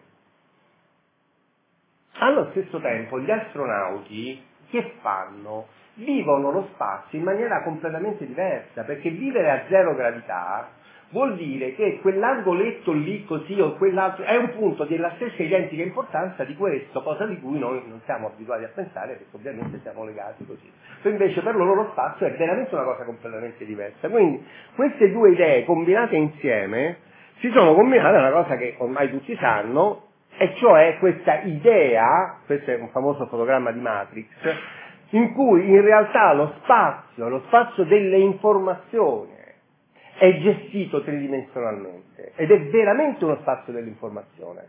È veramente uno spazio dell'informazione. Ora, queste idee, che quindi lo spazio non è semplicemente un contenuto, ma può essere in qualche maniera reso matrice, una matrice che qui vedete fisica, ma io immagino evidentemente virtuale, e questa idea che tu lo possa vivere in maniera diversa, attivando delle protesi tecnologiche evidentemente, è tutto un mondo che può avere delle interessanti conseguenze, anche perché ci continuano ad arrivare nuovi stimoli.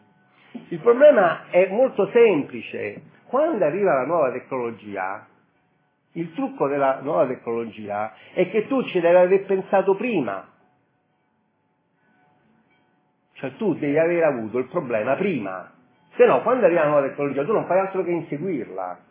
Se tu ci hai pensato prima, se tu hai pensato prima e hai una teoria, hai un ragionamento, hai una crisi per dire bene come posso manipolare lo spazio in questa idea, come lo spazio mi può diventare qualcosa di manipolabile all'interno di un discorso informativo, in cui c'è lo spazio fisico ma c'è anche ulteriori layer conoscitivi eccetera eccetera. Allora quando ti arriva questo qua, che normalmente tu pensi che sia un giocattolo, alla pappa del giocattolo, questo è un sistema che effettivamente consente questo, no? In parte, in buona parte, o comunque è un bel giocattolone da giocarci all'interno di questa concezione.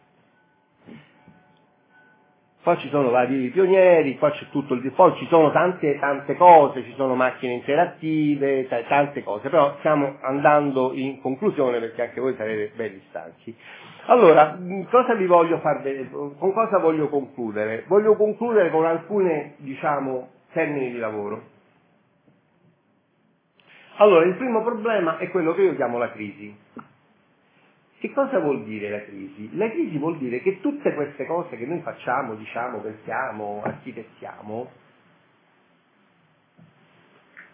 ci servono per muovere la realtà ad un livello superiore, che non è il livello dell'installazione artistica, ma è il livello, come dire, della realtà in cui tutte queste cose che noi diciamo vogliamo fare un salto veramente. Allora questa immagine che io ho preso 5 anni fa, 6 anni fa, che da loro ho sempre usato, adesso come tutte queste cose è assolutamente scontata e tutti sanno di cosa si tratta. A lungo nel test che io facevo la gente non capiva assolutamente che cosa succedeva.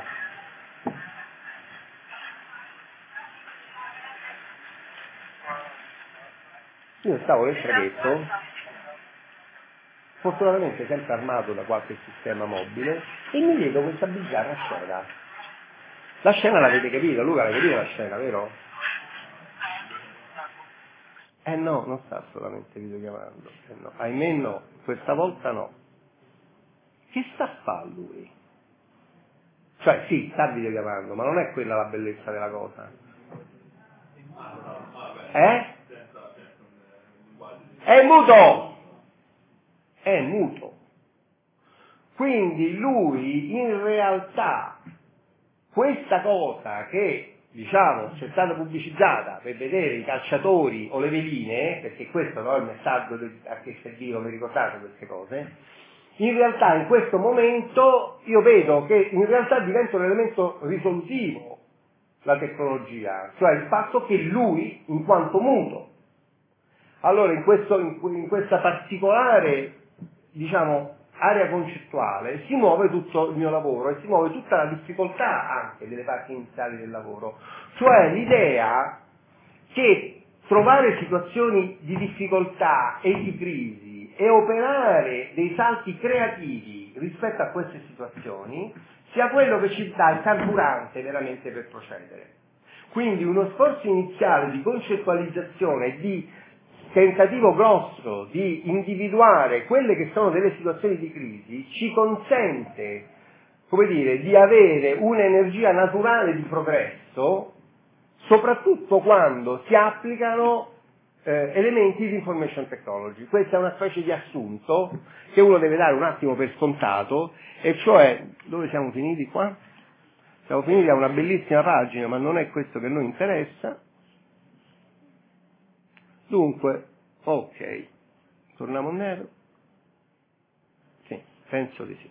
Ok. Quindi diciamo l'elemento di crisi è un elemento fondamentale per il modo di ragionare e di applicare, diciamo, le tecnologie informatiche. Io in tutti i miei livelli, sia di progettazione normale, sia di progettazione con l'informatica, io parto sempre da una fase molto difficile a volte, che viene fatta con gli studenti, con i dottorandi, con chi mi capita sotto, per tentare di affrontare situazioni che abbiano una intima criticità, in maniera che tutte le cose che noi facciamo trovino un'intima ragione e un'intima coerenza. Caspiterina, qua ci sarebbe un sacco di altre cose da dirvi, e ve le dico molto rapidamente perché facciamo una transazione, Marco, alle 6 è sufficiente, no? Non è tanto per il treno, è per non... anche per le domande, sì, quindi alle 6 basta. Quindi stiamo tranquilli, abbiamo 4 minuti, io però ne vedevo un po' di più. 4 minuti, vabbè, d'accordo, so. Qua dice 17.56, chiudiamo la trattazione alle 18.05, va bene? Allora, su che stanno lavorando questi qua? Una cosa su cui non stiamo lavorando, di cui siamo molto orgogliosi perché ci lavoriamo in tanti e da tanti anni, è ad esempio questa grande crisi di Roma. La grande crisi di Roma è la mobilità. C'è poco da fare. Il problema numero uno della città di Roma è il problema della mobilità. Dopo Roma ha anche altre grandi risorse, grandi caratteristiche, e cioè la città è organizzata per cunei verdi. Questa è una particolarità che deriva quasi dalla sua origine vulcanica da un certo punto di vista, da grandi cunei verdi che penetrano fino al centro, e in molti casi questi cunei verdi sono un misto di archeologia e natura. Dal punto di vista urbanistico la cosa che bisogna assolutamente evitare è continuare ad avere direttrici, diciamo, che confluiscono al centro, periferia centro. Vi faccio in 2 parole un sintesi di sacco di cose. Allora noi, dopo un processo abbastanza complicato, a un certo punto abbiamo ideato, e l'abbiamo ideato come cattedra, e quindi vuol dire che a questo tema lavorano studenti del 4º anno, studenti del 5º anno, tesisti e dottorandi, quindi è un tema, diciamo, che può essere preso da vari punti di vista. Abbiamo ideato questa cosa che si chiama Urban Green Line.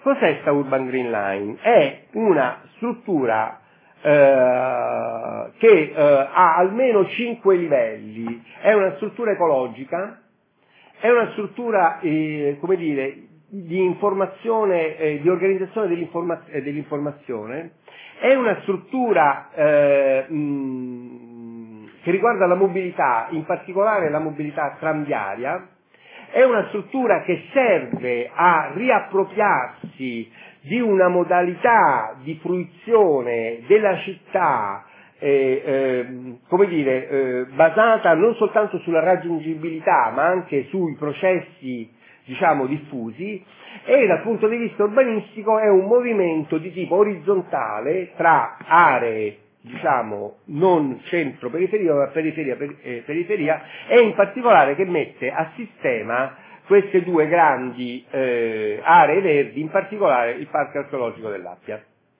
Sulla base di questa idea, su cui noi stiamo finendo un'importante pubblicazione che in maniera iettatoria, io non vi dico, ma tra poco uscirà, ci auguriamo,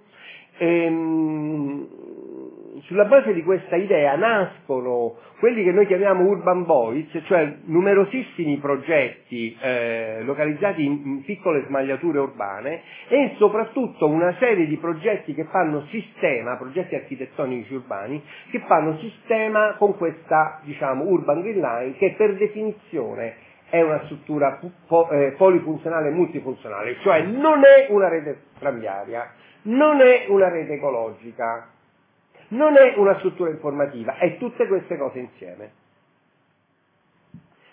Non vi sto a spiegare come questo ragionamento nasce da un ragionamento che affonda nel pensiero sistemico dell'Italia centrale. Vi lascio perdere questa cosa, anche se è uno dei miei cavalli di battaglia, ma questa ve la risparmio in questo contesto. Allora, che succede con questa Urban Green Line? Ok, succede che il video vuole assolutamente partire, gli Etruschi, che sono magici, pretendono di essere visti, ecco, vedete qua, questo è voluto assolutamente partire, e quindi, siccome loro sto così, bisogna dargli retta, non si può mai andare contro ai segni del destino. Dovevate vedere le vie cave. Le vie cave sono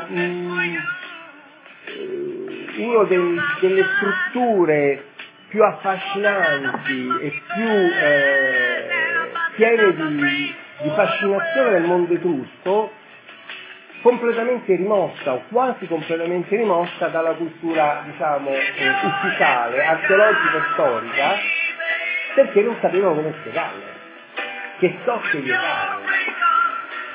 Addirittura, se poi leggete, c'è da sbellicarsi da ridere, perché parlano di strade, cioè, secondo loro, questa popolazione scavava per decine di metri, centinaia di metri di lunghezza, queste vie cave cosiddette, una accanto all'altra, perché erano delle strade.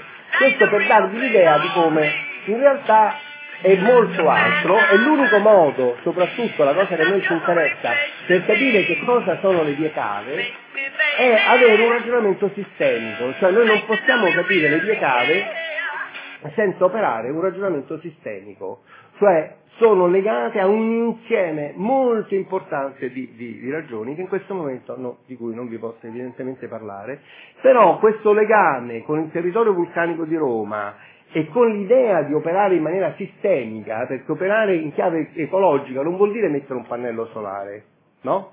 Vuol dire pensare a un sistema diverso in cui gli elementi si relazionano tutti insieme in maniera diversa. Quindi nasce questo progetto condiviso, che è un progetto importante, su cui nascono progetti architettonici, sono progetti che adoperano, di cui ve ne faccio vedere uno su 20, che usano tecnologie anche di nascita del progetto particolari, ma nascono per una ragione vera e propria. Per esempio in questo caso questa manipolazione, in questo caso questo progetto propone in un tratto di ferrovia abbandonata che corre lungo un parco che noi abbiamo riscoperto e che abbiamo messo all'interno di questo percorso, propone un museo del tram a Roma, che è un elemento molto importante da avere all'interno di questo sistema dell'Urban Green Line, e la cultura del tram è una cultura molto radicata a Roma negli anni 20 e 30 e poi estirpata da Mussolini, e oltretutto usa tutta una serie di tecniche di automi cellulari e di altri sistemi per creare una continuità del parto in superficie e allo stesso tempo la presenza di questa, diciamo, struttura secondaria. Ci sono altre tecniche sempre di manipolazione digitale, perché poi ai giovani queste cose piacciono, per creare in realtà l'architettura stessa come un'architettura dello scavo. Vedete quanto è importante questo momento ipogeo in questa architettura. Quindi, tutte queste ragioni, quindi qua non si tratta tanto di giocare col software uno versus l'altro, si tratta di adoperare il software, le tecniche fatte per un insieme di ragioni che fanno sistema in maniera abbastanza complessa e in maniera ricca.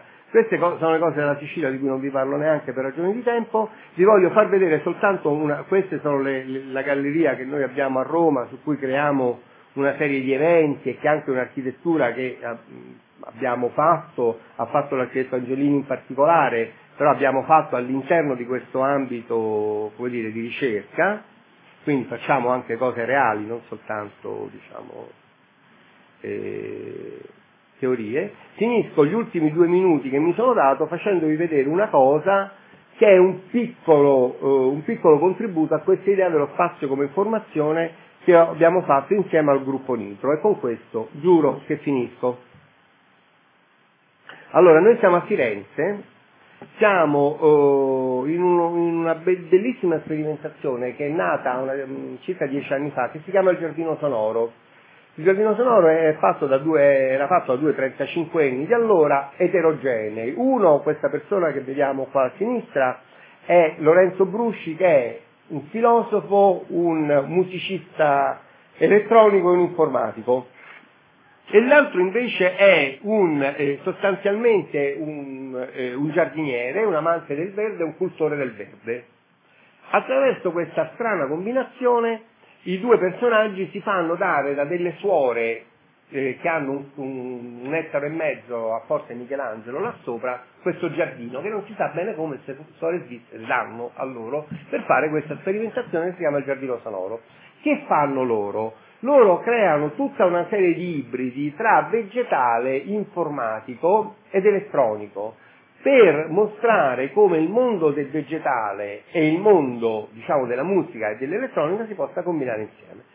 E fanno molte cose in questo settore. Tra l'altro fanno un festival, e a questo festival ci invitano e con l'idea di fare un'installazione. Adesso vi facciamo vedere questa installazione. Da subito l'idea era lavorare sulla capanna primitiva. La capanna primitiva, forse alcuni di voi sanno, forse alcuni di voi non sanno, è un'icona dell'architettura, perché nell'illuminismo un famoso manuale di architettura scritto da un abate che si chiama l'Abbé Loger aveva una famosa intestazione, una famosa immagine, che era questa che vedete qua a destra, in cui l'architettura, la dea architettura mostra al bambino architetto le basi su cui ripartire. Le basi su cui ripartire sono le sacre regole tettoniche e della natura sulle rovine del classicismo, del barocchismo, eccetera. Un momento, di rinascita in chiave illuministica dell'architettura, di rifondazione. Un'immagine classica, abbastanza nota in questo ambito. Invitati a operare in un giardino, noi volevamo fare una nuova capanna primitiva, e questo è quello che vi faccio vedere. Quindi, fatti, molto minimali, tecnologia molto semplice e minimale, speriamo che non ci abbandoni proprio in questo momento. C'è saltato internet?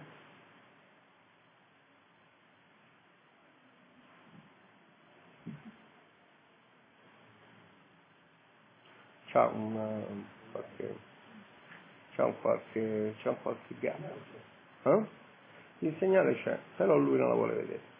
E come gli Etruschi, qua finiamo, ve la vedete in internet, è molto interessante l'installazione, perché esattamente vi dimostra come con spazio assolutamente minimale, con mezzi assolutamente minimali, questa idea dello spazio dell'informazione può prendere effettivamente piede. È uno spazio in cui il fruitore entra in questa capanna primitiva, è sdraiato in questa capanna, muovendo semplicemente i propri arti nello spazio, modifica il suono. È una cosa molto semplice ma anche molto suggestiva. E poi c'è un secondo filmato che fa vedere come i vari utenti vivono questo spazio. Circa 100 utenti sono stati ripresi e si vede come ciascuno vive questo spazio, perché lo spazio dell'informazione è anche un'altra cosa, è uno spazio molto soggettivo, no? Dal paradigma oggettivo dello standard, della serie, dell'uniformità, siamo passati a uno spazio della soggettività, dell'individuo, del desiderio, nei limiti del possibile, e la tecnologia può essere elemento di questa vicenda.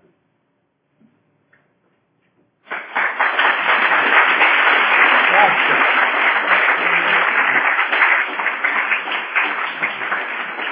Possiamo avere domande a Iosa, se ce ne sono, io le gradisco ovviamente, come vogliamo.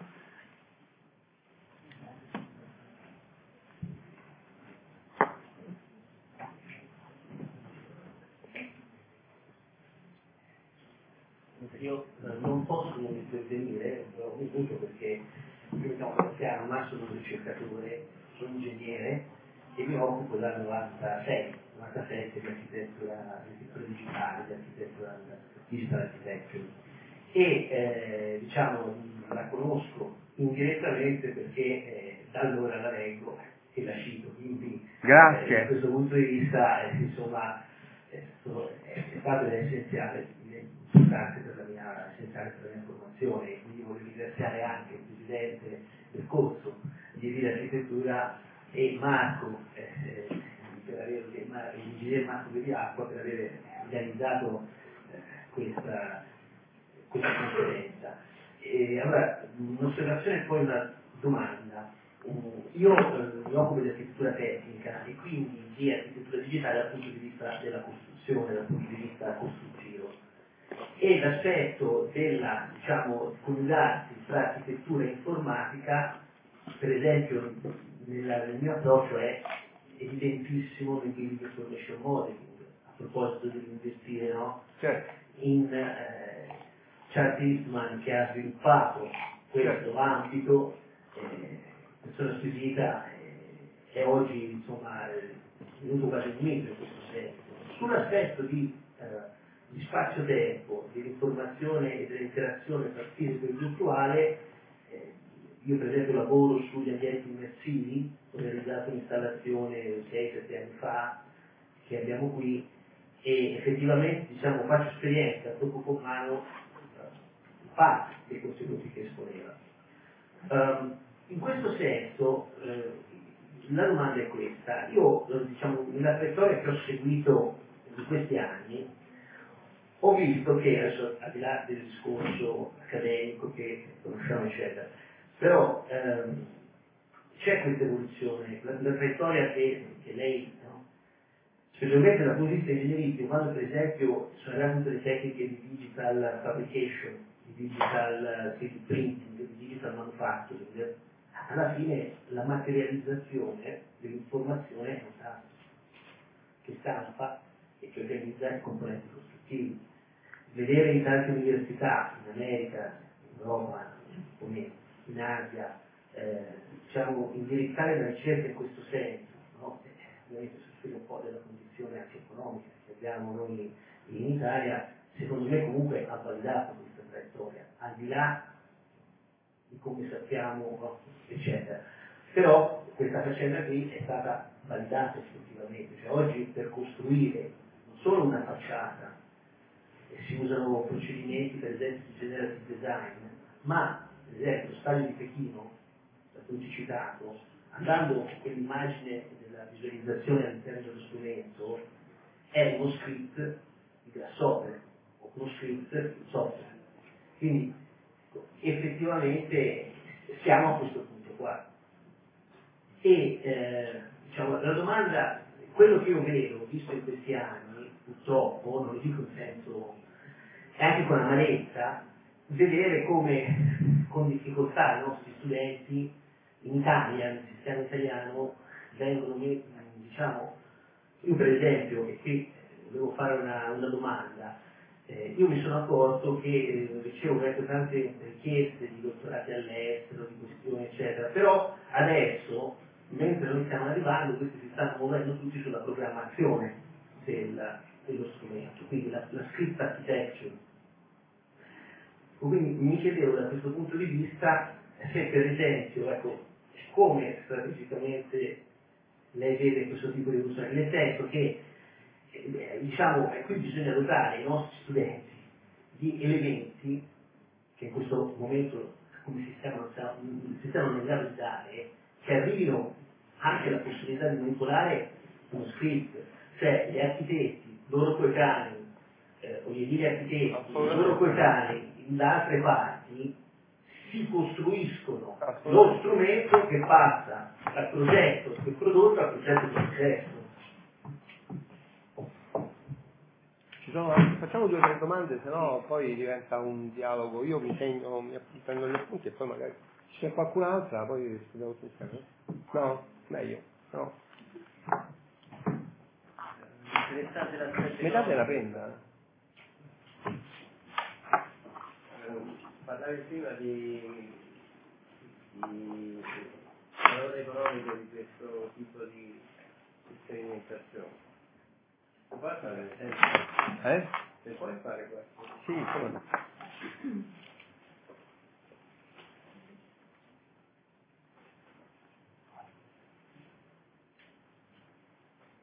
Perfetto.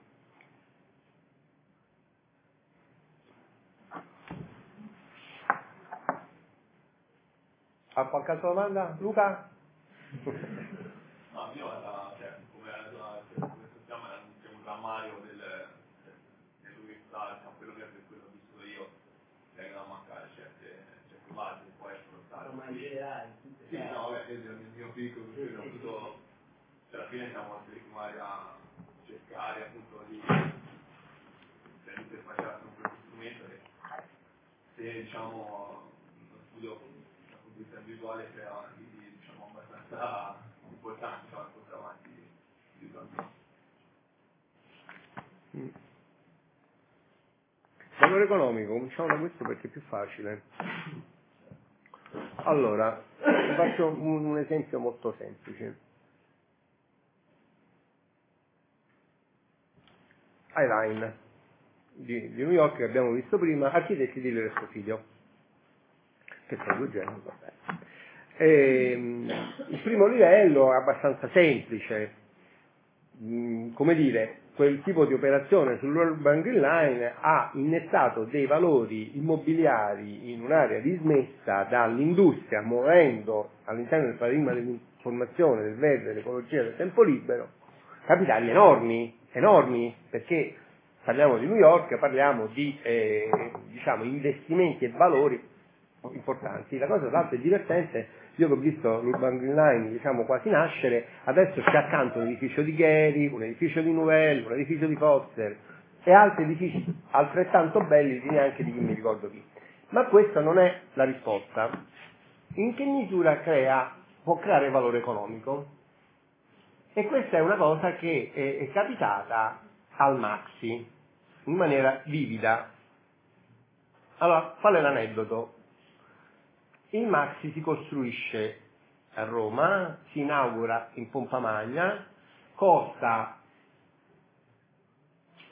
un'enormità perché c'è questa paranoia italiana di costruire, diciamo, un'architettura che di per sé è un'architettura, come dire, triangolata, no? Costruirla in maniera massiccia, sostanzialmente è questa. Quindi costruendo quel tipo di architettura con un sistema di prefabbricato tutto armato, quello che è accaduto, invece con un sistema triangolato, come si fa in tutto il mondo, l'opera invece di costare 10 costa 100 e ci mette oltretutto 20 anni in più, a 10 anni, 15 anni in più a realizzarsi. Si inaugura il Maxi, siamo tutti contenti, quindi diciamo questo museo in cui tutti gli architetti contemporanei si devono riconoscere, perché non possono parlare male del Maxi, no? Perché sennò sembra, no? Dopodiché arriva la signorina Elizabeth Diller, signorina architetto, e facendo finta di niente, dice bella questa cosa di Adid, eccetera, mo vi spiego che stiamo a fare noi con l'Information Technology a New York come museo, in quella zona lì. E dice, sai che stiamo a fare? In poche parole. Stiamo facendo un'architettura riconfigurabile, praticamente da un certo punto di vista basata sulla suggestione delle cose portuali, no? Prendono, sollevano, fanno.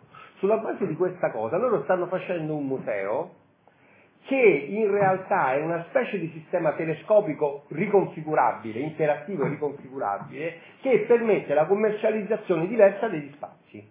E perché lo fanno? Perché gli piace fare la cosa? No, manco per niente, perché ha valore economico, perché la riconfigurazione degli spazi in quel contesto ha valore economico. Quindi questo è un caso, mi hai chiesto un caso, ve ne faccio uno, in cui il controllo, diciamo, di una tecnologia su base informatica, su base così, è valore economico.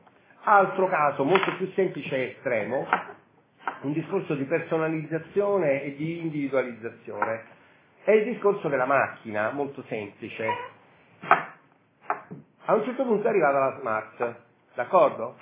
La Smart che ha detto sostanzialmente? La Smart ha detto che con un sistema informatico ognuno può avere la sua macchina diversa, perché in realtà io mi posso comporre, diciamo, x al quadrato varianti di quel prodotto, che in realtà attraverso un informatico costa uguale, che fanno tutti uguali, sostanzialmente. Quindi in questo caso la variazione concessa e permessa da un sistema informatico è un altro caso nell'industria e ce ne possono essere molti altri.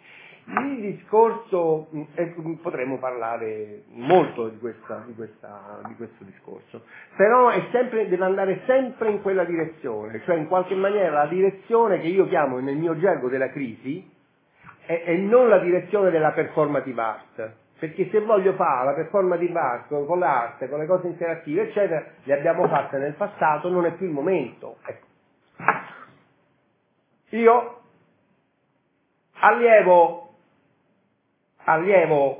di Chuck Eastman, allora, quando Chuck era a Carnegie Mellon, nell'attimo in cui noi siamo arrivati, lui aveva un nucleo di persone che in realtà erano architetti, ma in realtà non erano architetti, erano informatici, che diciamo che dal campo dell'architettura erano di fatto passati con lui al campo informatico. Io sono arrivato in quel momento, quindi conoscendo bene, avendo colleghi che facevano questo, però io sono il primo di un'altra generazione, io sono il primo, esagero, acquirente del Macintosh 1984. Io ho un diploma firmato da Steve Jobs di essere uno dei primi 10.000 acquirenti del Macintosh al mondo. Purtroppo il diploma non so dove caspita l'ho messo, ma vi posso giurare che ce l'ho. Quindi io, come dire, vivo quel mondo e allo stesso tempo salto nel nuovo mondo graphic oriented con tutto quello che ha fatto. Era bella anche la terminologia, perché Chuck aveva in maniera molto chiara questa idea. È un'idea in fondo semplice, che se io descrivo tridimensionalmente un oggetto o un'architettura, questo mondo di descrizione tridimensionale dell'oggetto può essere contenitore di ulteriori informazioni che riguardano la costruzione, che riguardano i costi, che riguardano una serie di ulteriori calcoli termici, statici o di performative distributiva o altro. Loro chiamavano questa struttura, me la ricordo, 3D database, usavano questo termine, 3D database, per dare l'idea che il mondo di questa cosa, parliamo, dunque, Eastman ha fatto uno dei primi PhD in America nel campo dell'informatica, facendo uno scandalo che forse lei non sa, perché Chuck non aveva il PhD, quindi questo creò sempre un po' di strano movimento nel mondo accademico, mentre in Italia tutti quelli che fanno il dottorato di ricerca non hanno il PhD, invece in America questa era una cosa. Va bene, allora detto ciò, ci divertiamo un po' con gli aneddoti. Dopodiché in quel determinato momento lui cercava, proprio parliamo anni 83-84, quando io sono arrivato, lui ancora era a Pittsburgh e cercava di fare delle software house per fare varie cose. Poi si è mossa a Georgia Tech, eccetera. Circa 6 anni fa, circa 5 anni fa, sulla base di molte altre sperimentazioni, allora molti CAD usavano un sistema che noi possiamo chiamare di 3D database e di instantiation, giusto? Questo è il termine, cioè un sistema di legare le informazioni in una specie di albero gerarchico per cui modificando una cosa si modifica un'altra e ogni oggetto è il contenitore a sua volta di informazioni, sostanzialmente di questo si tratta. Questo sistema era stato sviluppato in vari ambiti, ma è un po' come quando arriva diciamo a un certo punto arriva il colosso, a un certo punto arriva con forza AutoCAD dentro questo sistema, con Revit sostanzialmente, no? In 2 parole, per rendere la vita semplice. Allora a questo punto, questa che è una cosa che c'era sempre stata tra gli esperti o tra quelli che erano più vicini comunque al mondo CAD, diventa uno standard, come 20 anni fa, 15 anni fa, chi non sapeva disegnare AutoCAD non esisteva, che era tutto uno studio di progettazione. Oggi chi non capisce che è un BIM cioè chi non capisce come una rete progettuale è fatta da un insieme di componenti interrelazionati in cui i costi, la geometria, la raffigurazione tridimensionale è tutto un sistema interconnesso. Allora qualcuno o glielo insegna oppure non lo so, ecco. Parlando della scuola italiana è macello, perché noi siamo a macchia di leopardo, tutto il paese è a macchia di leopardo. Il problema è questo, per cui come nella sanità, nella cosa, in qualunque cosa, tu puoi capitare in un pozzo nero senza fondo, per cui hai finito, oppure puoi capitare in una zona di colore e quindi a quel allora noi ci salviamo un po' con questa cosa. Allora, come si fa a navigare a macchia di leopardo? Dovete essere voi che imparate a navigare nella giungla, non ve lo potremo insegnare noi. Noi negli anni 70, fare l'università negli anni 70, dovevi essere un cowboy, un indiano, un indio, ma di livello sofisticatissimo, se no soccombevi dopo 2 minuti. Dovete essere voi a saperlo fare, usando i mezzi. Io scopro che i miei studenti migliori, io dico, ma come mai, scusami, tu che vieni, che sei bravissimo, sei vieni a lavorare con me, ma come mai il laboratorio 4 l'hai fatto con il sito e non sei venuto da me? Non gli è venuto mai in testa di cercare su Google chi erano i loro professori e che fanno e che dicono? Mai. E parliamo degli studenti migliori. Hanno pubblicato qualcosa, hanno fatto qualcosa. A è uguale a B, sono tutti uguali. Sono cose minimali di orientamento che però per qualche ragione non funziona. Dovete essere voi che in una giungla vi sapete anche un po' muovere senza aspettare di essere continuamente licealizzati, cioè presi per la collottola e detto devi fare questo, devi fare questo. Ci sono risorse fuori, ma ci sono risorse anche dentro, cercatele, attivatele. Non potete sempre piangere che l'università non vi dà la cosa. È così, e noi abbiamo la nostra forza, che è anche in parte questa, e anche evidentemente una debolezza storica. Però uno studente che riesce a emergere da questa giungla, da tutti i punti di vista, è uno studente spendibilissimo in chiave europea. Gli italiani, ingegneri e architetti che riescono a emergere da questo sistema sono ambiti, perché non vi sognate che un ingegnere di un altro paese abbia alcune cose che voi avete, come un architetto che esce da questo paese ha un livello comunque per varie cose più interessante di altri che sono più abituati a pensare unicamente linearmente. Quindi forza, insomma, forza. Ok, grazie.